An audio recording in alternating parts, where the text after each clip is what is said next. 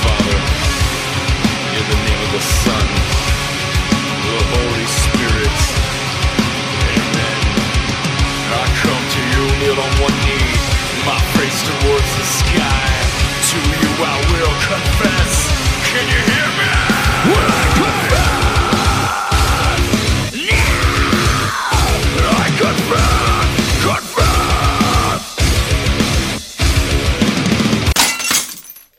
Today's episode is sponsored and engineered by Daniel Adama Productions. Daniel Adama is available for anything music production, audio recording, video production, band group picks, live concert picks. He's got a PA available for doing small shows. He's got in-ear monitoring systems and everything you need for a great production. He designed my podcast setup and I love it. And he could build you a podcast system too. Daniel Adama takes enormous pride in his work and he's got a passion for great music production. Contact Daniel and get your video made, get your band pictures done, and take your stage production to the next level. Message Daniel Adama on Facebook Messenger or message him on Instagram at Daniel78336. Don't wait, it's time to create. Contact Daniel Adama Productions today and tell him that Tony Gomez sent you. Hey everybody, welcome back to the show. On today's episode, I'm interviewing singer and guitarist Jimmy Smithwick of the Reely Rotnz and Dead Man's Hand. Jimmy and I have jammed in the Harbor City All-Stars for the past 3 Twisted Christmas spectaculars, and I've always admired Jimmy for his musicianship and his hard rockin' style. I remember hearing the Reely Rotnz on C101's Local Licks back in the day on Sunday nights and trying to catch my own band's Integrity being played on there too. And I always enjoyed watching him tear it up at the shows. And you know what? If you need some work done on your guitar, you need to go to Jimmy Smithwick's Guitar Repair. He's been fixing guitars for our South Texas players for years. I've got 4 rockin' tracks from Jimmy on this episode. So let's get started with the first one from the Reely Rotnz. This song's called Barrio Queen.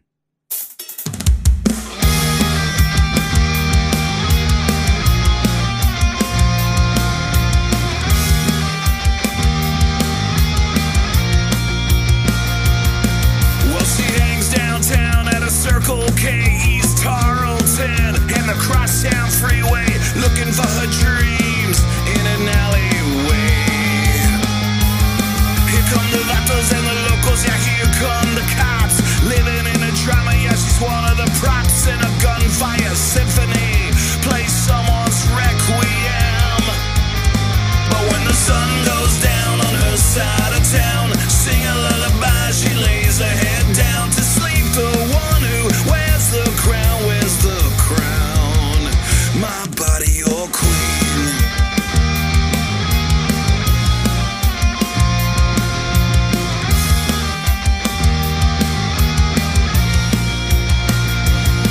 Well, her best friend cries as another dies, and her mother's tired of standing in the welfare lines, and her daddy's fed up, he gave up a long time ago. Brothers in a gang to protect him from harm. So fucking proud he's got it tattooed on his arm. What goes around comes around on this side of town, don't you know? But when the sun goes down on her side of town, sing a lullaby, she lays her head down to sleep. The one who wears the crown, wears the crown. My body, your queen.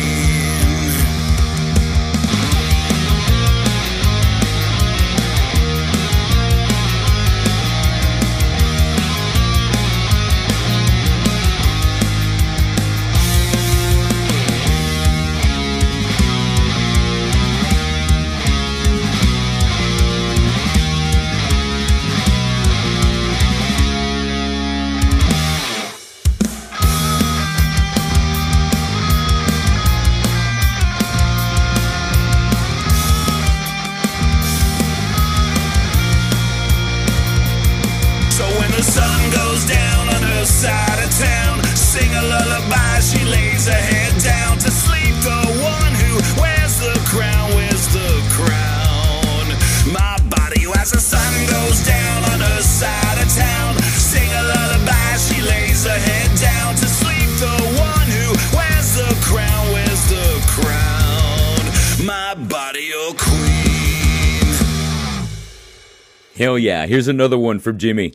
Here's a cover of Johnny Cash's Ring of Fire, sung in Spanish. I love this track. Check it out.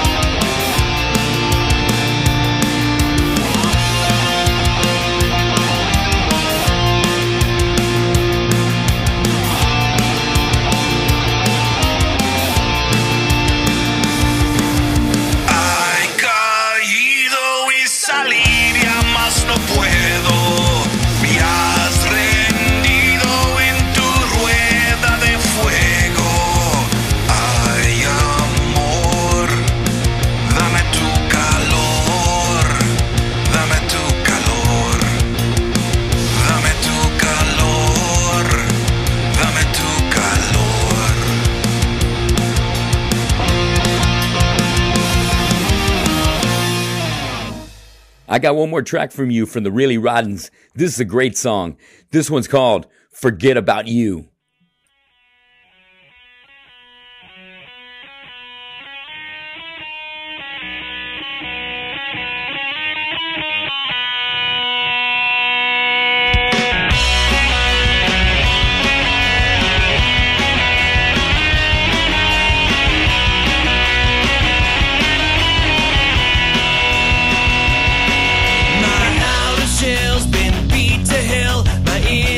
Say don't work too well. My mind is racing, out of control. Well, I'm an empty man, just skin and bones. A king whose queen has left her throne. The jesters laugh with every sad story told. Why do I feel this way if you don't feel nothing at all? All I want is a pain to stop. I'm picking up the pieces from one hell of a drop. The last time I felt this hard, I was falling in you. Tucked away in the back of my mind are memories you left behind. I've got to clear my head, make room for someone new, and forget about you.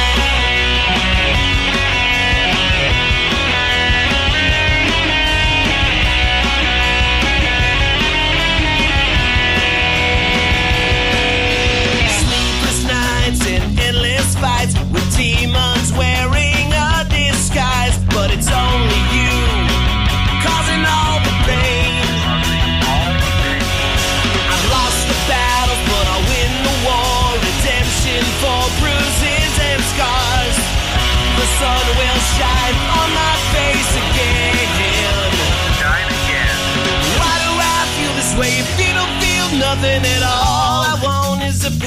to stop. I'm picking up the pieces from one hell of a drop.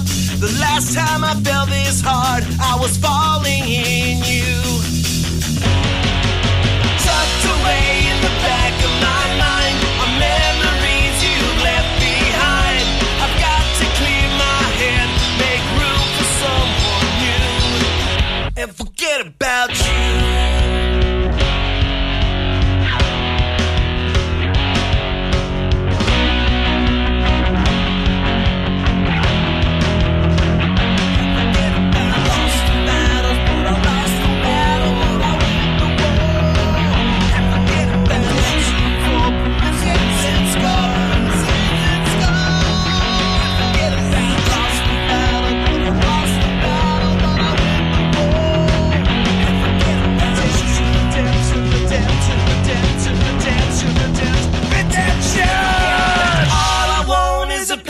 To stop, I'm picking up the pieces from one hell of a drop. The last time I felt this hard, I was falling in you.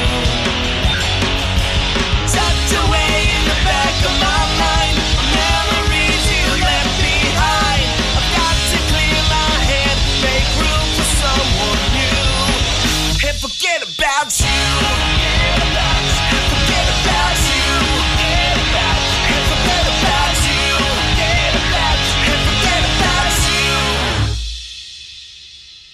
Hey, what's up, everybody? Welcome back to the Tony Gomez Show. I want to introduce everybody to my interview for today. This is Jimmy Smithwick from the Reely Rotnz, and also from our band that we joined together, that we had together, the Harbor City All-Stars. How's it going, Jimmy? It's going great. How are you today? Oh, man, doing pretty good. Still limping from a little leg injury that I had a couple weeks ago, but hey, I'm chilling, and it's a beautiful day outside, and who knows, after we get out of this interview, maybe I can just muster up the energy to go cut the grass. It's been a long 2 weeks of injury, and I kind of want to get back to my norm. You know what I mean? Yeah, same here. I need to cut my front yard bad. Yeah, man. I haven't had a chance to really do much with this torn handspring that I did on a race on New Year's Eve. But the things we do for love, that was my anniversary, and I wanted to do it out there with my wife, and so be it. You know, it makes me think happy anniversary. Thank you, brother. It makes me think of a saying that a friend of mine told me that I used to work with Roger Cadron over at the Landry Seafood house over there on the T-Head, and he told me, you know what, Tony, no good deed goes unpunished. And I was like, damn, man, it sucks, because I like to do right and do good shit, but it seems like, you know what, sometimes you end up getting the short end of the stick sometimes, and but you know, when it comes to that, hey, I don't want to change who I am, and you know, if that's the way the ball rolls, then so be it. It's all good. Yeah. Killer, well, killer. Me and you, Jimmy, we've had the pleasure of jamming together in the Harbor City All-Stars since like 2019 already. And before that, whenever I'd see you, you always bring on a very energetic set of music whenever I see you jam. And I love your hard rocking style, bro. And so what got you turned on to rock and roll? Oh, man. Well, believe it or not, what turned me on to music was my uncle was in a Tejano band. I grew up around Tejano. He was in a band called Los Fabulosos Cuatro out of Alice, Texas. Okay. And so I was around music growing up.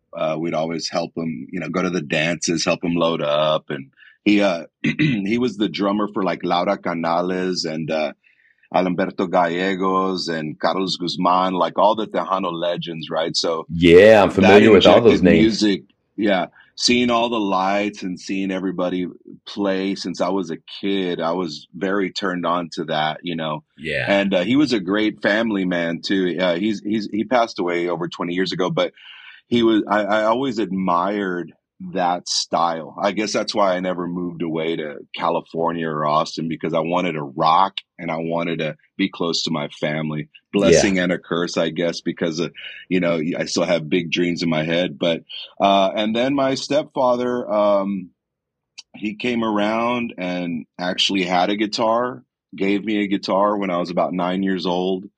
and, slipped the needle in the groove to records, and that was it. That was it. Yeah. Well, speaking of records, dude, what was maybe a couple of those? What were the artists? Do you remember some of those first vinyls you jammed to? I do. I still have them framed in my dining room downstairs. It was Killer. actually it was a lot of the Beatles. I don't have any of the Beatles, but it was Chuck Berry's greatest hits. It Yeah. was the Ramones' Rock and Roll High School.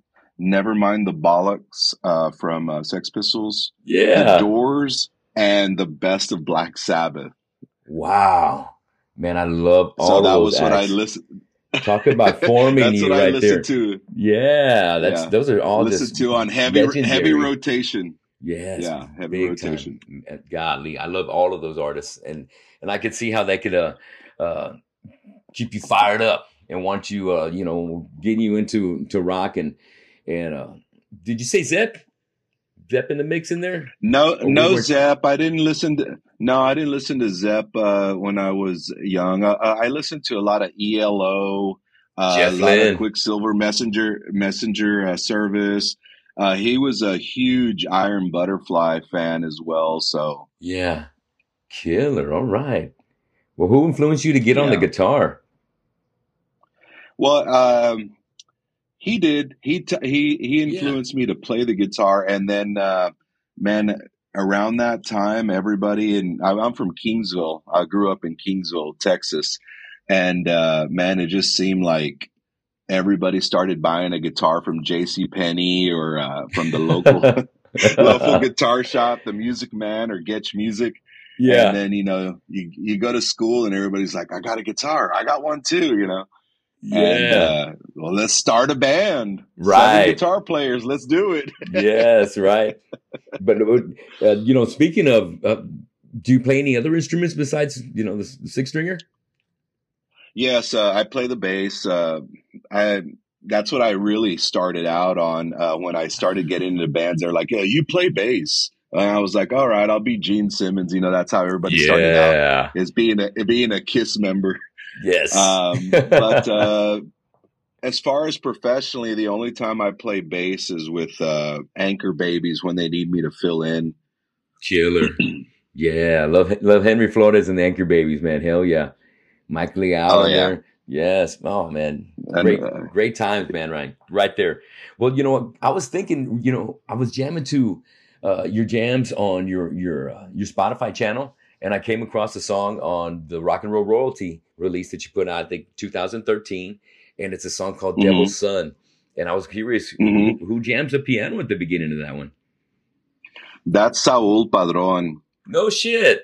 Wow. Yeah. So what happened was we were at Sound Machine Studio recording that, and Saul's a very good piano player, and he just started playing something, and the piano is out of tune. It's really out of tune. And Mason had just put it in there because he was going to get it worked on. Anyway, we're messing around, and I was like, "That sounds creepy as hell. Let's record the chords to Devil's Son in front, so it's all like broken, and so it was just one of those things." Very cool. I like the story behind that. That's awesome, man. Hell yeah. So, what was the first concert you went to, brother? You being from Kingsville, did you have to come to Corpus? I had to come to Corpus, and back days that was a different time. I would come stay with an aunt here or an uncle, and they would just drop you off at the Coliseum at 2:00, right? Yeah, that's right. We stand in with line. Like 15, with $15. I have to say, the lines were almost funner than the concerts back then. Wasn't it right? Meeting the people. Yeah, dude, meeting the people and watching people on the Bayfront. I mean, Corpus was so different back then. But my first concert, I got to look at the dates. It's been a long time, but it's either the Jets and Stacy Q with 2 of my girl cousins. I came to visit, and they're like, "Hey, we're going to a concert," or it was Bon Jovi and Cinderella. Okay, right one of around those that two. time. Wow, man, killer. The Jets, I remember them. Yes, I remember them. Yeah. Well, Yeah. back, those are the days of Z95 out here. Of course, C101 has been here forever as well. And Kite 105 was popular too. That Yeah, was Kite. I remember that. No shit. That's yeah. right. They put a lot of concerts on too. Yeah. Well, also, besides the Memorial Coliseum, rocking back then, at the start of, the music scene around here, well, as concert scene, as far as I remember, was also the Ritz. Remember the Ritz? Oh right, yes. I never saw a concert at the Ritz. Why is that? Just I don't know. shit. I guess I moved to Corpus too soon, or didn't really. Yeah. Nobody in Kingsville knew about it. Everything was just the Coliseum or Yeah. the Stardust. Yeah. Yeah, that's right. Okay. Or the Yellow Rose. Yeah. Damn, man. I'm starting to feel old here, Jimmy. Son of a gun. Yeah, because I'm shit. When I think of the Ritz, I think of the Wasp and Metallica show. That was Ride the Lightning and Wasp first one, and then I seen here's one I had to ask you about because I saw you post a flyer, dude, and I had to double check the location, and it's in the Sunken Gardens, and you said, man, I remember. I think you and some other bros drove up to go see Anthrax, Metal Church, and DRI. Right? Yes. Dude, that was an Yes. awesome. I get to see it here. Why'd you have to? Oh, well, you being from Kingsville, you made the trip to SA. Well, yeah, what happened was my buddy Jeff Elizondo, whose brother's a dentist now, and we talk about stuff all the time. He was going to dental school, and Jeff said, right. "Hey, I'm going down to stay with my brother. You want to go hang for the week?" I guess we were up there about 5 days. Yeah. So when we were up there, his brother said, "Hey, there's a concert going on, Anthrax, Metal Church, and DRI." And he wasn't that much older. He's kind of the one who turned us on to a lot of rock and roll back when we were younger. But Yeah. and he lived at some apartments, and he says, and they're having a signing at a record store right by my apartments. Yes. And we're like, hell yeah. So Record bar. 2 days later, we got up. Yeah, we got up and walked around the corner, and we got to meet Anthrax and Metal Church, and then go to the concert later that night. It was killer. That was killer, dude. Joey Belladonna got on the rafters with his his headdress on. Yeah, that's right. The headdress from Indians. Yes, dude. Oh, dude. That was one of my favorite. That's in my top 10 right there of all time favorite shows was catching that bill. That lineup was just legendary right then. That's when a lot was happening in the music scene, and DRI was doing the crossover thing from doing their punk style, fast skate punk style aggressiveness that they were blending more into a metal band with the crossover release. And then Metal Church was coming out with their second release. Anthrax is coming on strong with Among the Living. It was like concert of the year. So when I saw that, I was like, oh, dude, I gotta definitely bring that up because that's one for the that's a legendary show, big time. Yeah, Among the Living is probably one of those albums that I don't listen to a lot, but if it came on, I could probably sing every word. It's one that you listen from every song. To last, skip nothing. Yeah. Yes, dude. Yeah, that's definitely one of those jams right there. Well, what was the last concert you had a chance to see? Anything recently? Oh man. I don't remember. Been a little bit. I don't remember. It's been a little bit, yeah. Well, I'll tell you what. Yeah. What would be your dream concert? Oh man, that's funny. I think I've seen a lot of my dream concerts. I've seen Kick Ass, Social Distortion. I've seen Cheap Trick. I got to see Cheap Trick here in the front. I've seen Rancid. I don't know how many times. So I think I've seen Dangerous Toys, which is like my all-time favorite band. I've seen, 12 times or so. Dangerous Toys. I'm glad you mentioned that. Have you had a chance to play with those guys before? Have you shared the stage? You know, here's the funny part. Me and Jason are very good friends. Awesome. And I've played with Godzilla Motor Company. I've played with Broken Teeth, but never with Dangerous Toys. And the funny thing is, the first time I met Jason, we met in 1990, and my buddy Victor Smith, who I was starting Dead Man's Hand with, said, "Hey, I know Jason. We went to high school." And I was like, "Dude, that dude's my idol." And he goes, "Yeah, let me call his dad and get his number." So he called his dad, got his number, and said, "Hey, my buddy wants to meet you. We jam in a band." And they had just gotten off, I guess, the first leg of their big tour, because they got signed in '89, I guess. Yeah. So it was the end of the tour. And so, man, it was either pay my electricity bill or pay for gas to go meet Jason McMaster. I lived at Beach Tree Apartments over there on Weber. And so we jumped in my Toyota van and we cruised up to Austin a couple of days after and went to his apartment. And I was starstruck. That was really the first time I was starstruck. And he's like, "Yeah, these are the pants from the Scared video. And this is the cowboy hat this. And this is..."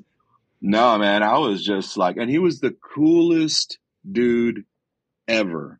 So I think I posted recently some stuff that he had given me that day. And you know how they say, never meet your idols? Well, he's the exception to the rule, you know? Yeah. Oh, that is super cool.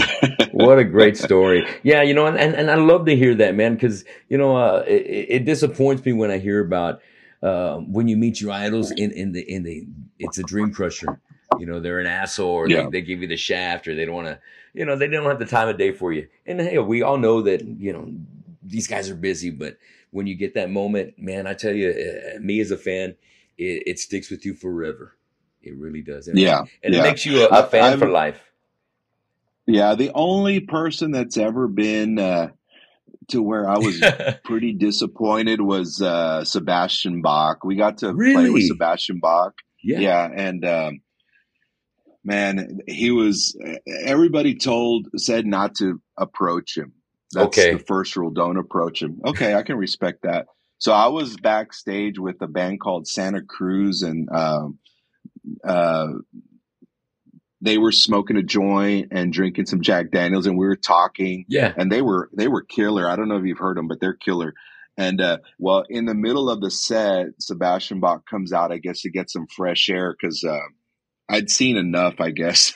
And and he came out and he was right there, and I reached out my hand and he was just like not having it. And he's like, "Give me some of that joint." So Saul passes him some of the joint, and then he just didn't want to talk to anybody. I know he was in his thing, but you know. I get it. Yeah, man. Yeah. Golly.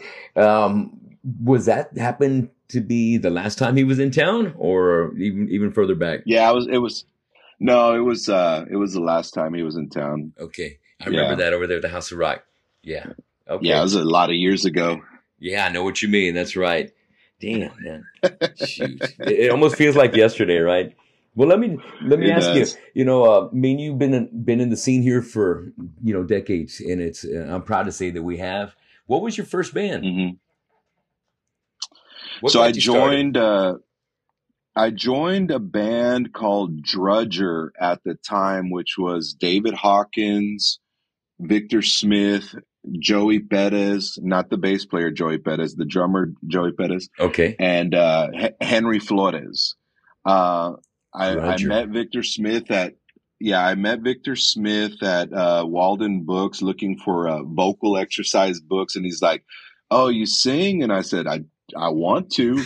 And he's like, "Well, come over and learn these 5 songs and come jam with us." And we jammed on Eleanor Street off of Agnes at some bus garages where they fix buses. Yeah. They were renting one for $100 a month. It was huge. And Badass. So I was just fresh from Kingsville, right? I was like, fucking A, dude, I found Perfect. a band, you know? Yeah. So the 5 songs were Falling in Love by Scorpions, Green Manalishi, Wow. Priest, Wasted from Def Leppard. Hell yeah. One was Teasin' Pleasin' from Dangerous Toys. Great. And I can't remember the 5th one. I think it was another Priest one. All right. And so I went in my closet with my little PA system, put on headphones, and I tried to mimic everything and showed up and got the job, as they say. And yeah. So we did a couple of practice room parties, and then everything was cool. People didn't want. I really wanted to start getting into playing a lot and do the rock and roll stuff. Yeah, get active. Some people chose drugs and just, I guess didn't have a lot of self-confidence or something. And that's when I switched to Dead Man's Hand. Well, let me come back a little bit. I met a person named Reynolds Champion. I've only heard the name, and I've only heard great things about him as a vocalist. And yes, and what was the band he was with? Accelerate, King Beowulf, Purple Mushroom. Yeah, Mushroom as well with the Cadrons. All right. Okay, keep going. Yeah, man, I like this. So we played a show, and he saw us play, and he says, "I want y'all to get better." And he was very flamboyant. He was like a Mexican David Lee Roth. So, excuse me. This dude was like in sequins tights with a hairy chest, and he was a very odd looking character, but he exhumed rock and roll, especially to me, because I was meeting somebody who didn't give a shit for the first time except for entertaining people. Yes. Right. Yeah. And he would bring out these half naked chicks would bring out a big boa constrictor and put it over him, and he'd be singing Queensryche. Yeah. I mean, and he could sing. He was the first guy that I knew that could scream, second guy, there was a guy in Kingsville, but this guy had it all. Right. Damn. And I just looked up to him, and he would always say, "Well, I'll put you on this show, but I need more from you, And I was go tell the guys, we need to do more. And some would say, okay. And some were like, are you sure? Are you sure? So I was like, you know what? I'm going to change the name of the band. I'm going to change the image of the band and try and be more like Dangerous Toys. That was the model back then for me. Cool. And write songs about partying and strippers. And, I was... It's rock. 17. All right. Yeah. So I was about 17. So yeah, we just went full Guns N' Roses sleaze, everything sleazy. We were ingesting it. That's cool. And you were still just doing vocals, right? I was just doing vocals. Yeah. Yeah. Oh, hell yeah. And how long did that last? And well, tell me, I know Henry Flores was in there. He was in there. And, right. And who else were the members of Dead Man's Hand? Well, there was a few over the years, but when we really got serious, it was still Dave Hawkins for a while on bass.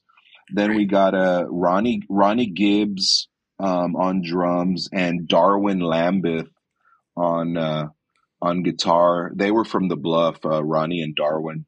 All right. Darwin also played with Accelerate with Reynolds. Okay. So Reynolds gave him his blessing. It's so funny. Right. I got to say this, like when I was looking for a guitar player, Reynolds was like the Facebook of Corpus.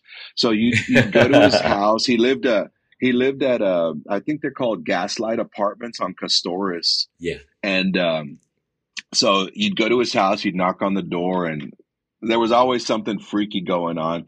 But you'd say, hey, Reynolds, we're looking for a guitar player. And he'd say, come in. And he had this black book and he'd open it up and he'd go, nah.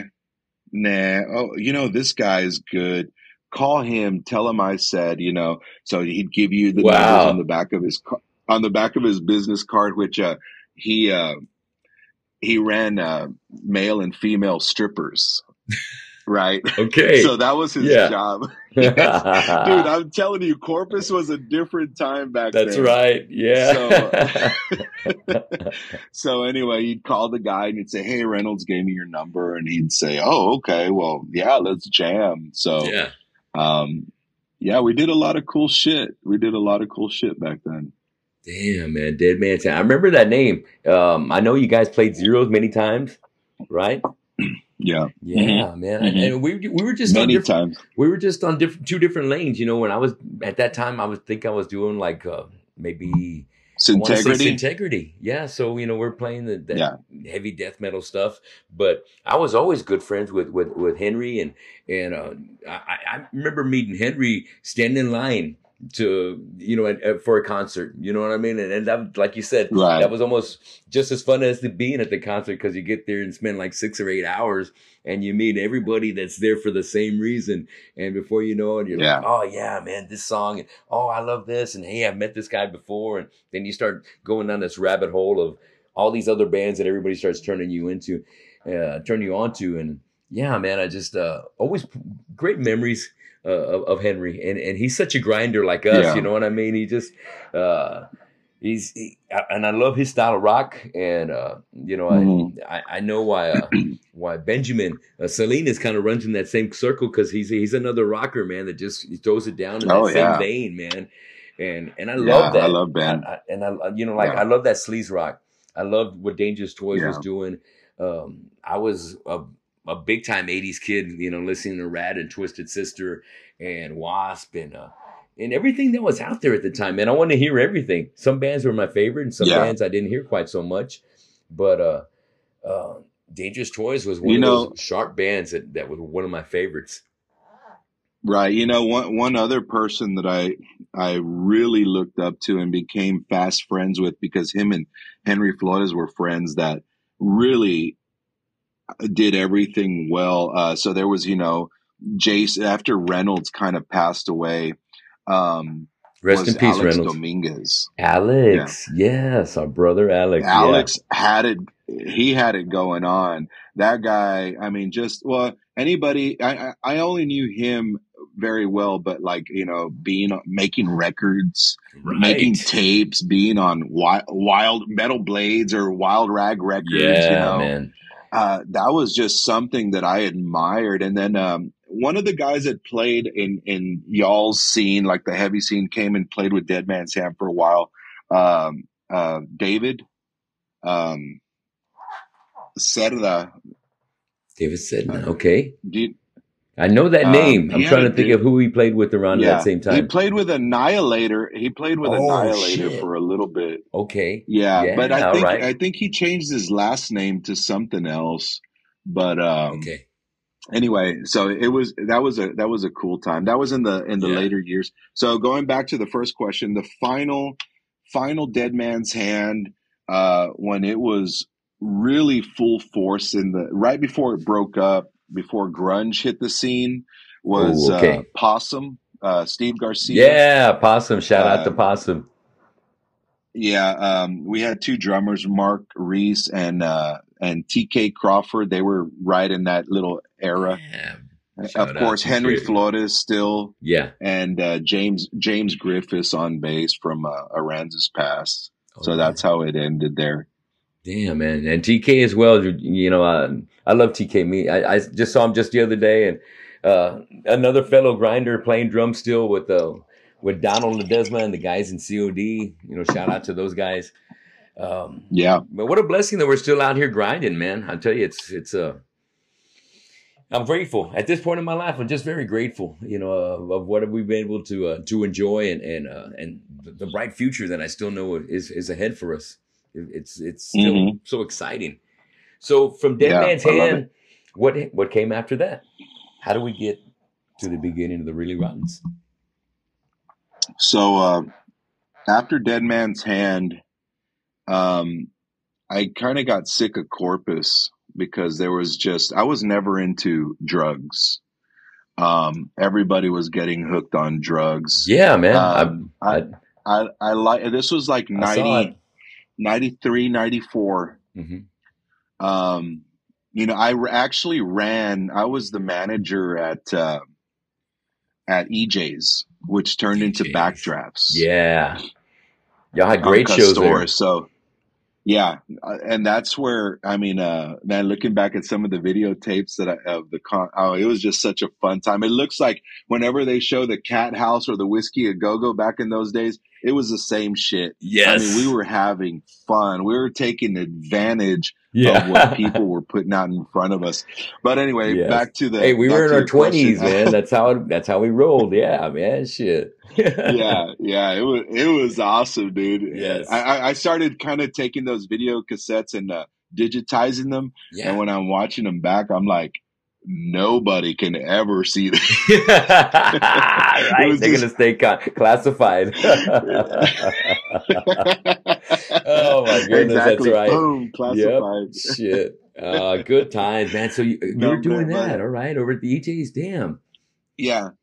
Right. So around that time, stuff started getting crazy. A lot of my friends were getting on drugs. I couldn't keep up with that. So I retreated to Alice, Texas, where I was born. I went and lived on a ranch with my cousins, and I really wanted to get grounded. It was like the true pure country George Strait story, right? Yeah. I was just sick of drugs, sick of booze, sick of nudity and just the decadence that I was just I was seeing people die, it was too much for me.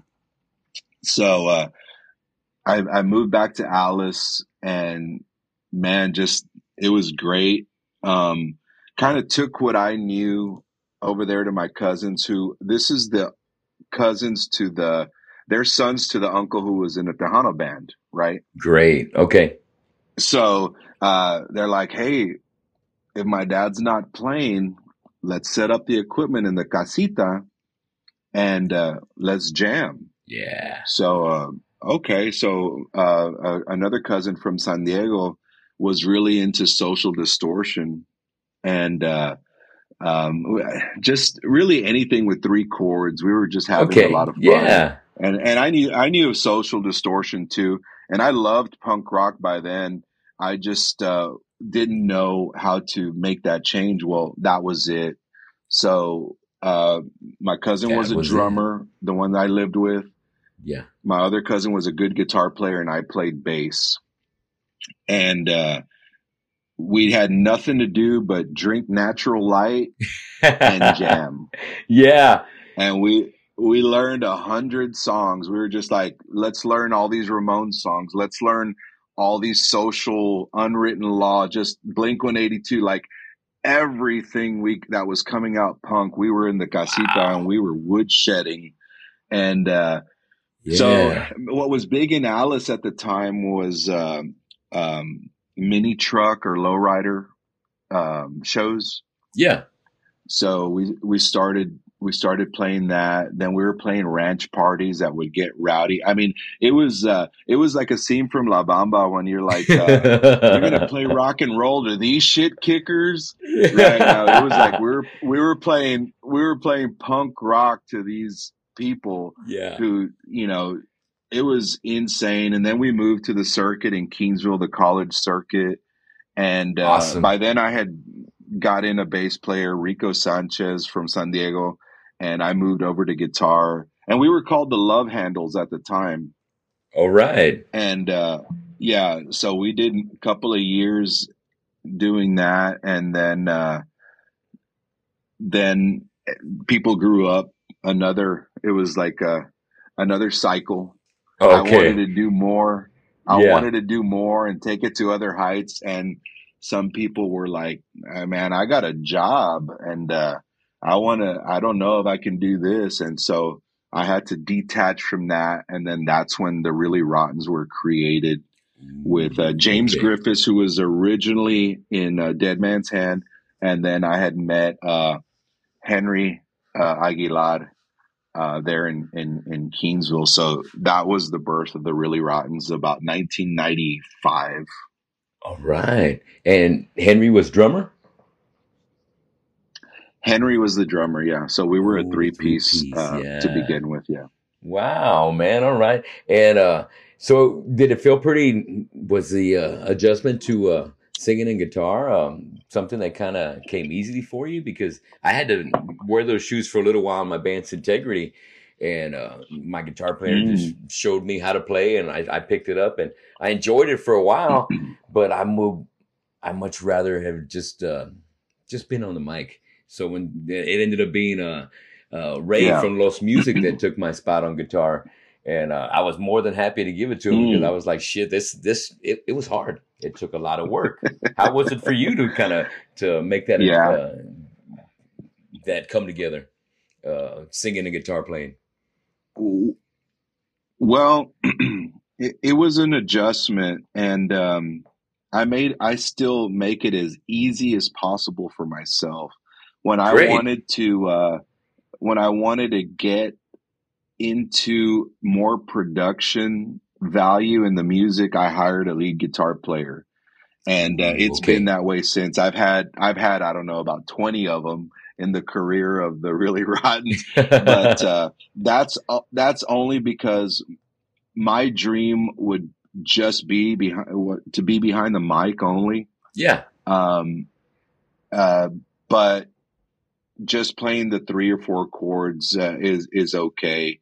I'm not a lead player. I'm not a virtuoso. I use the guitar as a tool to write songs. Yeah. I don't jam. People call me up, hey, come and jam this song. I don't do that. I don't know how to do that. Here's like the cat out of the bag. I only know how to play my songs, and that's all I ever wanted to do. Great. You know? Yeah. So if I need instrumentation, I hire somebody, or somebody comes in to do that, or we figure out a way to make it work within there. Good. But that, yeah. Yeah, that's cool. And yes, it wasn't to answer your question, it was an adjustment, and I adjusted pretty well. Yeah, you adjusted. Hey, it's one of those things where you got to work upon your strengths and make things easier for yourself. It's just like a singer. I can't hit tons of high notes. Maybe at the beginning of a rehearsal or is the best time for me to do those kind of things. But as the rehearsal goes on, I'm not going to be sounding strong or be able to hit those same kind of notes. So I gotta, maybe tune down. Maybe the guitar might have to go down a key or something. Yeah, well, and let me say, you're a great vocalist, by the way. I mean, I'd seen you a couple of times, but working with you, I admire you because you have. I don't. So when I see you conduct our practices for the the Harbor City All-Stars, I love it because you don't waste any minute that you have doing what you love. And that's the one thing that pisses me off about some of these musicians is like, okay, so you got this heavy ass equipment, you put it up on stage, you spent all your money on this equipment, and you're going to stand up here and they gave you 45 minutes to do you, and that's it. You're going to stand there and you're going to dress like a slob. You're not, I'm totally into the entertainment value. So I don't have any pity on people that don't give a shit about playing music and use it as a money grab or just something to do. So forgive me. I hope nobody hates me after this interview, but I don't care. I dig it, man. And that's sincerity, and that comes from someone that's been in it and been in the grind and done it for so long and puts heart and passion into what you do.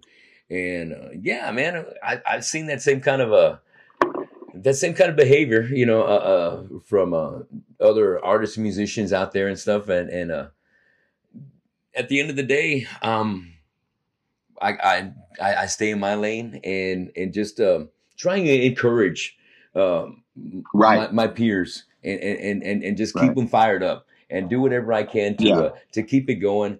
And when we get together for the Harbor City All Stars, I always feel so much pressure that I've got all this talent around me and everybody's got so much of their own thing going on that I've got to take advantage of these 2 hours that I've got of their time.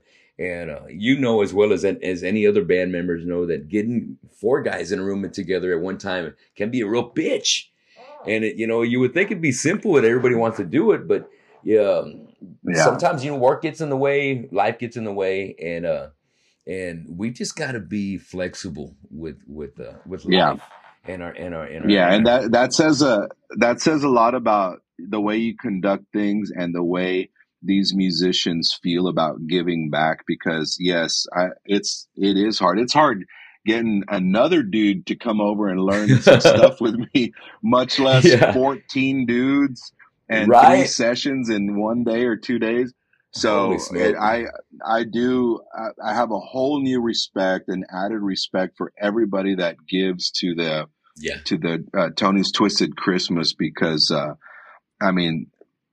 don't know. I just love it. We all had a good time. I tell you, and then doing the show, and then of course, the food bank is my favorite charity to do stuff for, and awesome. Which reminds me, I guess after the interview, I do want to talk to you about something. Remind me to add to the charity, but I just love it all. All right. Awesome. Well, out of the history of you writing so much music, and I know you've been a songwriter for so many years, Jimmy, is there maybe a particular song or maybe a couple of songs that you're really proud of? Yeah. One we recorded recently a couple of years ago with Brian at Harbor City Sound Lab. You Saved My Soul, Rock and Roll. Yes, that's the jam, man. That's a great jam. And I'll tell you a little story about that song. It was another time that I was just fed up with everybody and their shit. I actually had one of the best band lineups I'd had in a long time, but I don't know. I guess it's just me. I was just not seeing any progression. It was the same set list all the time. Why do we need to practice? We already know those songs, and I don't like that. So I told everybody to fuck off, basically, and just kind of went into I just kind of wanted to be by myself, and that song came out. So that is the guy from King's X, the singer. Yes, I can't think of his name right now. Doug Pinnick. Yeah, Doug Pinnick. Yes. On that metal show one time, they asked him how he writes songs, and he said, "Well, in your 20s, when your teens and 20s, you write about what you want to do. Party. I want to travel. In your 30s into your 40s, you write about what you're doing, and then after that, you write about what you did." Yeah. And wow, that's very insightful. That song was summing up everything. It talks about just me falling in love with music and meeting every obstacle. Yes. And just, going through it with perseverance and because that was my calling. Yeah. My parents were divorced. I didn't have a horrible childhood, but I was very confused because I lived in a town where, everything was like ranching and, everybody grew up to be a teacher or own a small business. And I wanted to rock and roll. I wanted to wear makeup and grow my hair long. And I had my mom pierced my ears when I was in the 4th grade, and I was called a queer. I was called a faggot. I got my ass kicked, and but I loved rock and roll. That's right. Yeah. Yeah, man. So that's why Corpus seemed like such a mecca to me, Right. because when I would come hang with my cousins, everybody was gothed out, and Yeah. they were exactly who the hell they wanted to be. And I was like, you know what? So I'm actually a runaway. I just had enough with Kingsville, and I found a way out, and I ran away. I lived on the streets here in Corpus, and Shit. Yeah. I just wanted to rock, man. You know, I mowed lawns with my dad and partied at night and slept wherever they'd let me, but it Yeah. was all for the love of rock and roll. Man, I'm telling you, that's an anthem, that song, man. I love all the lyrics for it. It's so well done, and it freaking jams. And what about the artwork? I saw the artwork on that. Who did that?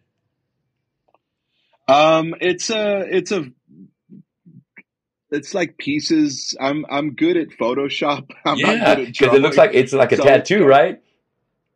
yeah, so it's just kind of some stuff that I got off the internet and put together Very cool. for that artwork. Yeah. Very well done. That very sharp. I like that. Very sharp. And that's a Thanks. jam. Thanks. That's a jam.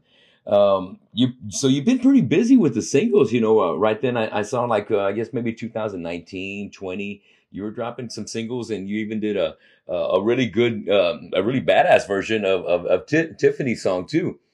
I think we're Oh, alone now. Yeah. I was like, hey man, that's right. cool. Hey, I've always liked that jam. It's always, I know all the words to it. You know what I mean? And, Yeah. and going through listening to that last night, I was going, oh yeah, it's a freaking bad jam. And I've heard it before. I want to say that, um, maybe you've had it on maybe like one of our local licks or one of our local channels out here. Because I know back in the day we went, Possibly. right? When we still I'm not had, sure. So the go ahead. oh yeah, yeah. They would play local licks at C101. Yeah. Um, They yeah, showed I you all know rock love. and roll can. Yeah, yeah, they would play us a lot. They played a song called "My True North," which is on that same album, Rock and Roll Royalty. They would play that one a lot, and radio. Yeah. But going back to the Tiffany song, it's I'm a huge Tommy James and the Shondells fan. So Okay. he was the The original artist. original. He actually did that one. He did Money Money, Crystal Blue Persuasion, Dragging the Line, and Crimson and Clover. Those are Those are all him. bangers. Yeah, those are I hits. know. I know. Yes. No wonder it was like, hey, so So you paying homage and a tribute to him and a song that everybody's very familiar with, man. I like your version of that. That's a badass yeah. version. Good job. I think that was a COVID version. That was me and Saul. Saul Padron is the guitar player on that, and then Okay. everything else is produced here. Easy drummer, Way to and then I play go. The I do bass and everything guitar. else. Badass. Yeah. And do you have a new release that you're working on? I thought I saw you posting that you were laying down some bass tracks. Yeah, I have a couple of things in the works. I haven't really been real happy with the direction that my mind's going right now. I I'm very nostalgic. I'm one of those guys like Alex Dominguez. We talked about him earlier. I have like as many flyers, and I have all the recordings on tape and every video in my whole closet is just the history of everything I've done. And Yes. I'm trying to get out of doing that. I've even considered changing the name to the band, just to kind of break away into a 50-year-old's mindset without losing touch of where I've come from. Interesting. But I Yes. don't want to be I don't want to be I don't want to be a 50-year-old punk rocker. I just want to be a musician.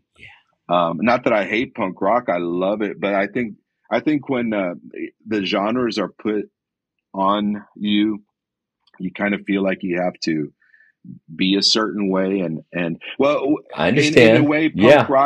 punk rock kind of allowed me not to do that for so long, but punk rock wasn't what it is now when I did it. When I first Right. heard of punk rock, I was with a bunch of friends in Robstown, Texas, and they were listening to Operation Ivy, Wendy O. Williams and the Plasmatics, and they were in a little casita drinking and moshing, and then all of a sudden they'd be listening to Social Distortion or Pinhead Gunpowder, and I was like, what is this? And they're like, it's punk rock. It's whatever you want it to be.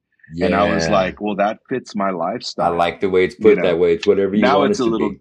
Yeah. Yeah. I really dig that. So now it's a little different. Yeah. My first band was a punk band as well, Aggravated Assault, back in the day. And that's when I first got started. I was a drummer, and I love playing drums. I went to Del Mar and I studied drums for a couple of years. And I really loved it, but the flavor I was getting into right then in the 90s, my first years of college, was like heavier music. That's when a lot of death metal was coming out, and I couldn't play drums like that. I could keep a beat, of course, but I couldn't keep a double bass pattern going like all these guys do nowadays without even trying. And so I needed to find another way to keep myself in the mix, and that ended up being vocals. And luckily for me, out of heart and soul, I'm not a great singer, but I just do the best I can. I just do the very best I can and make the best of my talents and try and stick to my strengths and not. I'm no Bruce Dickinson, so I'm not going to be signing up to in my cover bands. I'm not the one to bring up any Iron Maiden songs at all, and I feel bad about it because Iron Maiden is one of my favorite bands. But I'm more of the Paul Di'Anno, the first 3 albums, than I am the Bruce Dickinson. But I love those Dickinson. I would love to be able to sing Wasted Years, and I told my guys, hey, we'll do it, and I'm just gonna. Like anything else I do, it's like, hey, I'm going to put my best foot forward and work my ass off. And the harder I work and the longer I work at it, hey, it's going to come out pretty cool. And so, right. And that's another true sign of professionalism, is knowing your limits and doing the best with what you've got. Right. Yeah. That's all we can do. That's right, bro.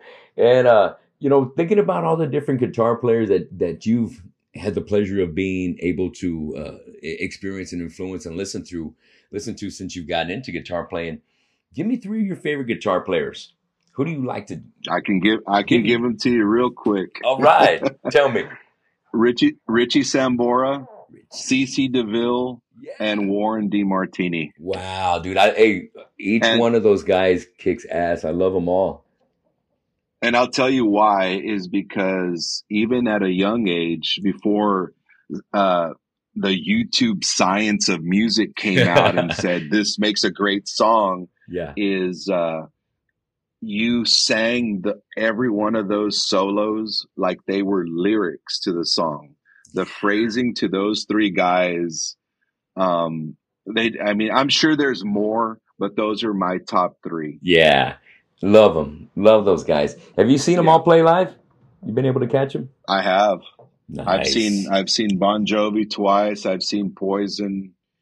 I've seen CeCe DeVille once, and I've seen Warren DeMartini a couple of times. Yeah. Nice. Yeah, and very fabulous. Very being able to see our idols like that and kicking ass just keeps our fire burning and makes us just even that much more bought in to everything we're doing and everything that we have a passion for right there.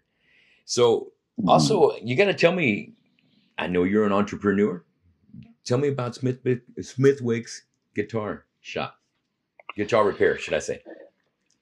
Yeah. When did you get started? When did you get started? I've had my guys tell me they've taken their guitars too, and you always do them great. So how long have you been doing it?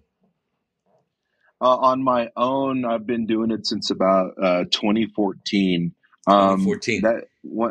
When I retreated back, going back to the beginning, when I retreated back to Alice to be in the Love Handles, I found myself in Kingsville. Now, in between, I would still work with Phil Salazar and Robert Alanis. I was doing sound. That was my job. I would still come back to Corpus, but I met a girl in Kingsville, and so I spent a lot of time there. We got married. That was my second marriage, and that didn't work out. So when that didn't work out, Okay. I moved back to Corpus. I stayed with David Hawkins, and I called old Robert Arsuaga at Sound Vibes, and I said, I need a job. Yeah. And he said, well, we're hiring. This was 2002. And so I was there for about 10 years. Wow. And cool. I hated selling. I'm not a salesman. I hated making people try and buy shit they don't need for money I know that they don't have.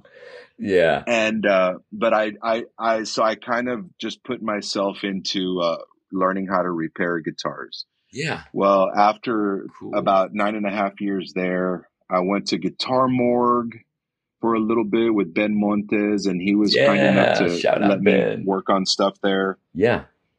I opened a little shop for a very short time before Barrett hired me at Guitar Center, which I loved everybody I worked with, but I hated working there. Okay. And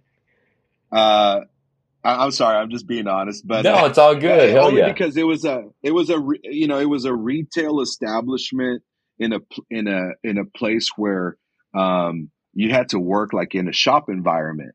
Okay. So yeah, I was very constricted. I already knew how to do that. It's like somebody who specializes in transmissions having to do oil changes all day. It was boring, Yeah. So I get it.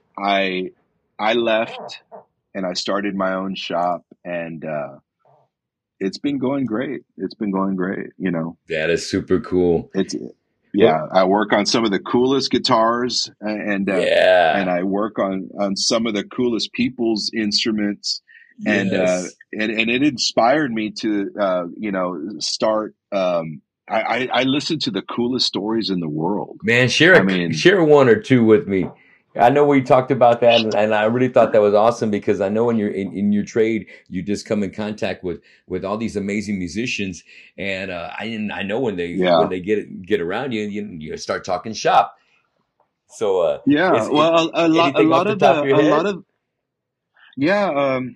some of the most interesting stuff is not always music related, right? Sure. A lot of them are.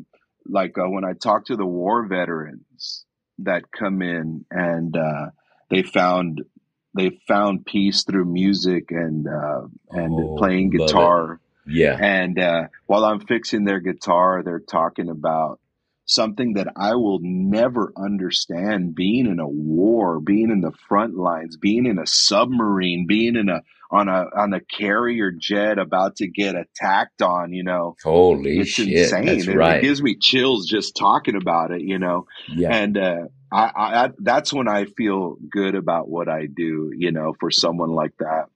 And then there's the people that you would never guess had a career in playing with different people, and just because they're real humble, Right. I don't know. It's just, and the other thing is taking care of someone's guitars who 15 years ago I sold them their first guitar. That's awesome. I mean? Seeing that journey. Like locally here, Ben, I've known Ben Salinas since he was a kid. I mean, he still is a kid to me, but when he was like a real kid. Is that right? Oh, wow. Shayna Sands, local artist here. I mean, she was just but a young girl when she would come in and get her SG strung up, and now she's a prolific songwriter. Justin Ortiz, he was a kid when I first met. I mean, it's just great. Yeah, man. Oh, I love it when it comes full circle like that.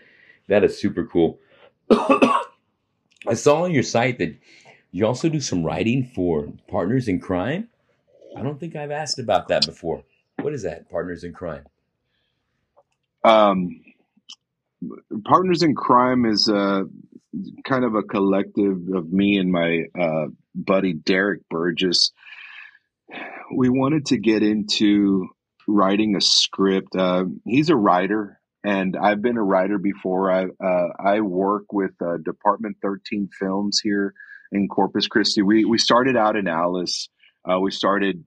My buddy Gilbert Aguirre went to film school, and he's really great. He has Department 13 out there on Port and Broadway, and we've done music videos. We started out doing a couple of videos for Abraham Quintanilla.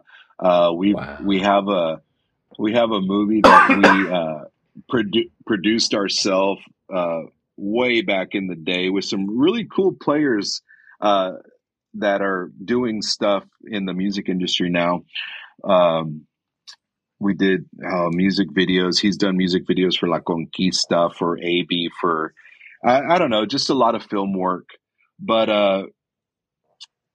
the second part to that is I come from Alice, Texas, and I'm going to make this one short. My great grandfather was involved in Lyndon B. Johnson becoming into the Senate through voter fraud back in the day, ballot box 13. It's a huge story that happened in Alice, Texas.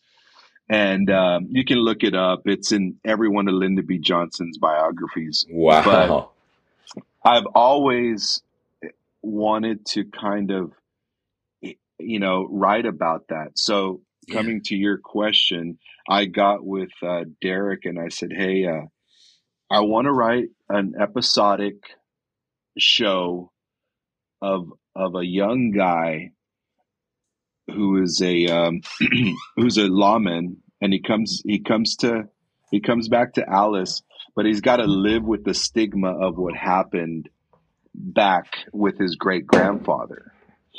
And so that's how that all came about. So we wrote the pilot episode, we registered it, people have been reading it, and then we're going to start writing the second episode here in a couple of weeks. He's also my bass player, so we can only get enough of so much of each other. It's like, what do you want to do? You want to write or you want to do band stuff? Because we can't do both. Yeah. What are we going to focus on this time around, right? Golly. Derek's an awesome bass player, dude. He is awesome, man.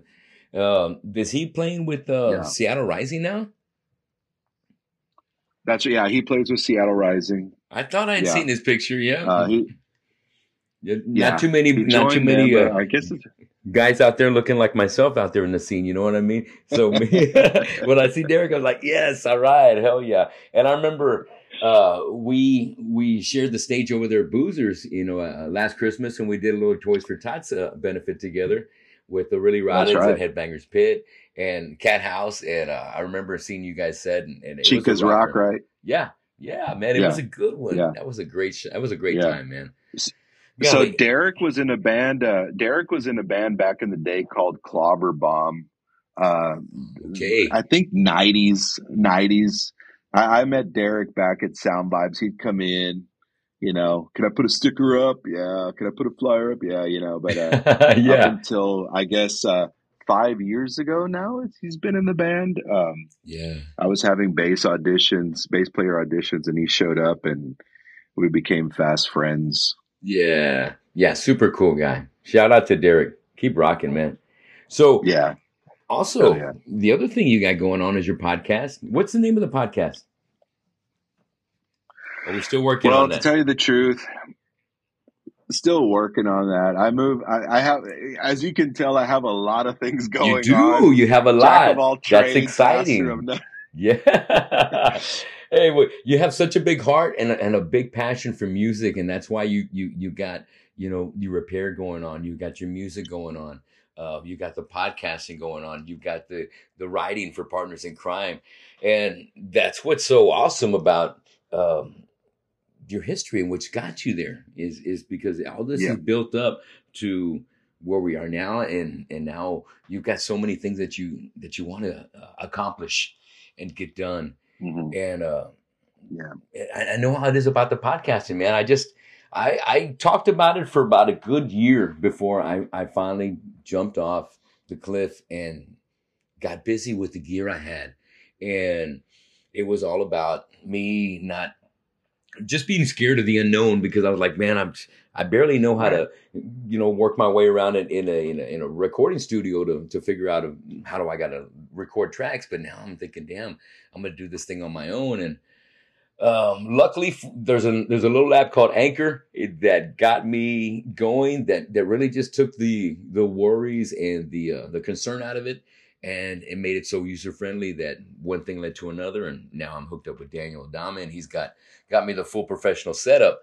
But podcasting is something that I've really, really enjoyed and I've really loved. And since I got it, eventually I want to get to getting all of our Harbor City All-Stars on the show, because each one of you guys has got a great past and are grinders, man, and are lovers of music and great human beings.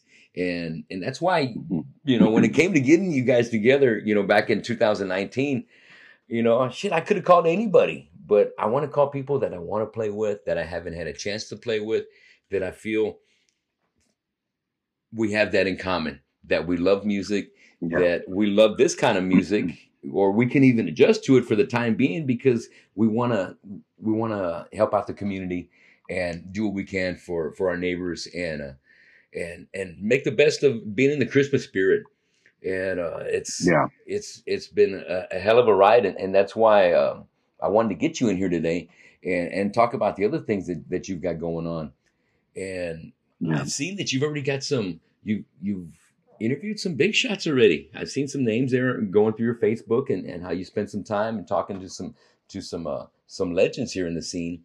And when it comes to getting the podcast, if there's anything I can do to help, I'm only a phone call away. If I need to go over there. I appreciate that. Yeah, I want to help. I'm still very novice at this, but I want us to be able to grow, because I think this is something that you would put on some great shows. You've got a great history. You've been there. You've lived it.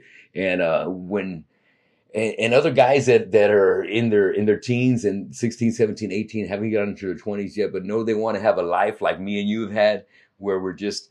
I've always been involved in music. I've always been playing. I've always wanted to get out there and be on stage. It makes us happy. It makes us feel fulfilled. And good. And my goal, I think, is to start. Well, I think you and I both have laid a lot of bricks, right? Yeah. But I really want to see Corpus. I don't know if I want to see it grow into a place that I don't want to live anymore, but I'd like for everybody to learn how to utilize everything there is to be gotten, right? Yes, I like where you're going with this. Take it. Yes. Yeah. So when I do things, the hardest part for me is when I do things, I have the devil and angel and on my shoulders, and it's like, am I going to do this good? Right. I don't want the haters hating, and I don't want the people that support me to be disappointed. But it's only because I don't want anybody to be discouraged by wanting to try anything. That's why when I go on stage, I mean, there's a lot of factors before I go on stage that people don't know about. But when I hit the stage, I turn all that shit off. Right. Yeah. I got to turn off the day. I got to turn off. I have a horrible stage fright. You know what I mean? Horrible. And I got to turn that off, because this is what I signed up for. You know what I mean? Yeah. So putting the podcast together, it has been a little challenge, because I want it to be good, and not in a vain kind of way, but just so that when somebody, like I did, when I first going full circle, when I saw Jason McMaster in the magazines, Hit Parader magazines, and I still have the pictures, and I found out he was from Corpus, it made it that much more possible. Made it that much more possible. I'm like, he's from Corpus? Yes. That means I can do that shit too. Absolutely. And that was it. Yeah. Yeah. And I feel the same way. My moment were just similar to yours, where you saw Jason, was me seeing Dave Brinkman, the singer from Anchor Watt, was like, I was hanging out at the park with my friends. We were playing baseball. Next thing you know, I see at one of the corner homes a big, tall, white guy with you look like a mohawk. And I'm like, what the hell? Looks like the singer from Anchor Wat. And my other friend was like, dude, that was a singer. Are you serious? He lives there? Well, it looks like it. Well, let's go knock at his door. And then, meeting him and him being just such a great, sincere, individual and great guy, man. I just said, you know what? I could do this too. Because in our eyes, he was already a rock star. We were going to shows and seeing him do his thing. So, I had that moment right there. And that made me a believer. That I could do this shit too. Hell yeah. And that's, Danny Lohner and Adam Grossman used to come to Dead Man's Hand shows. And I was like, I mean, I knew they had records out, man. Right. They were like, these guys are coming to jam. Hey, man, good show. Yeah, a good show, man. I'd be like, holy shit, man. They're here. They were at Zeros one time, and they went and saw me at the Stardust one time as well when I played with Hellstar. Yeah. And, Adam Grossman, he's a cool dude. Danny Lohner too. Yeah, very cool. Very cool, guys. Yes. So I felt like we were getting ready to go to a part where we're going to be talking about this great event that I know you're helping Casey Lane put together, and it's going to be the Coastal Bend Music Industry Symposium. And I'm really proud and happy that we're going to have something like this so awesome available for all of us musicians. Tell me more about that, Jimmy.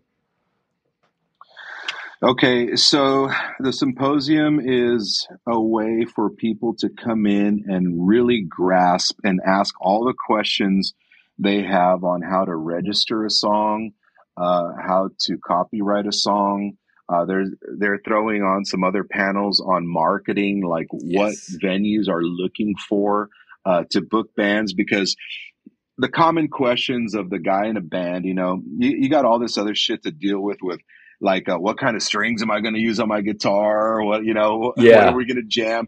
Well, there's more to it than that. And sometimes it's not so easy when you're trying to decipher forms to fill out or websites to go to. And I've been lucky enough to be a part of BMI almost 20 years. And I take advantage, this is what I was saying before, I take advantage of every time I play my original stuff in a venue, I go on a app now. I used to have to do it manually, and I get royalties, for playing in a licensed venue that pays that licensing fee, just like anybody would, Bon Jovi or Bruce Springsteen. I get royalties, and I pass it on to some musicians, and so has Matt Martinez. And we thought, hey, then Casey was like, well, I pay this fee, and so do all these other bars, and we're sending it away. We're sending it out of Corpus Christi. Yeah. We need to educate our songwriters, our producers, anybody who's published something, to learn how to get this money. And at least when these, friends of ours who own bars are paying these $4,000 a year licensing fees, that they know that it's going to people they know. I love that. That is super cool. That's really, keeping it local and really living it and showing us our artists how to do it. It's one thing to make the music, but it's a business. And of course, in the long run, all of us artists, musicians would love to be able to make music as a way of life and to be able to support our lifestyle, where we didn't have to do like a regular day job, And these are the ways that you get a little closer to that. Right. And so I won't get too into it because I'll leave it for the symposium, but people that are wondering about the symposium. So with BMI, there's an artist royalty and there's a publishing royalty, and it's just great ways to grow too. I got to work for the Cult one time, and I had a conversation with Ian Asbury. I'm not name drop. Yeah, oh, that's the man right there. Yeah, we were eating before the show. Yeah, and he said, "Do you agree that rock and roll is dead?" And I said, "Oh no, I don't know. I'm not in the business. I'm local, right?" and he said, hip hop is the new rock and roll because Jay-Z has 50 artists right now signed, and he sets them out there, but he owns a piece of everything that they've got. And rock and rollers don't really do that. Let's say you and me wanted to write a song together. I could pay you a studio fee for 50 to 100 or $200, or I could say, hey, I'll cut you in on 20 points on the back end. And this is where that comes in.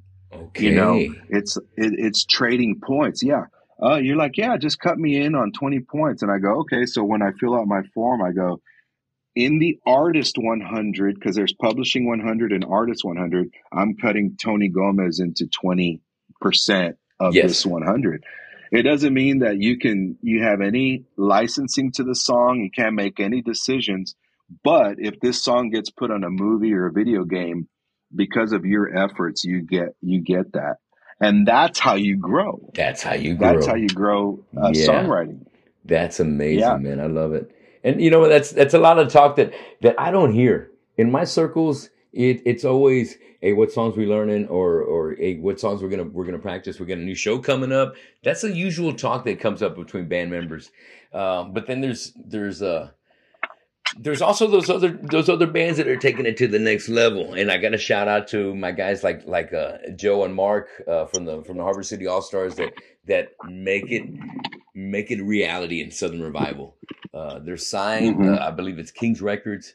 They got a new album that just came out. These guys are going to Austin, going to Valley, San Antonio. A new video, and they're really hustling. They're really making it happen. So this is a perfect kind of symposium for all of these guys to figure out, or not to figure out, but to make sure that now that they've got all this hustle going on and got all this activity, that this getting them registered in BMI, getting them tied in is going to get a good return.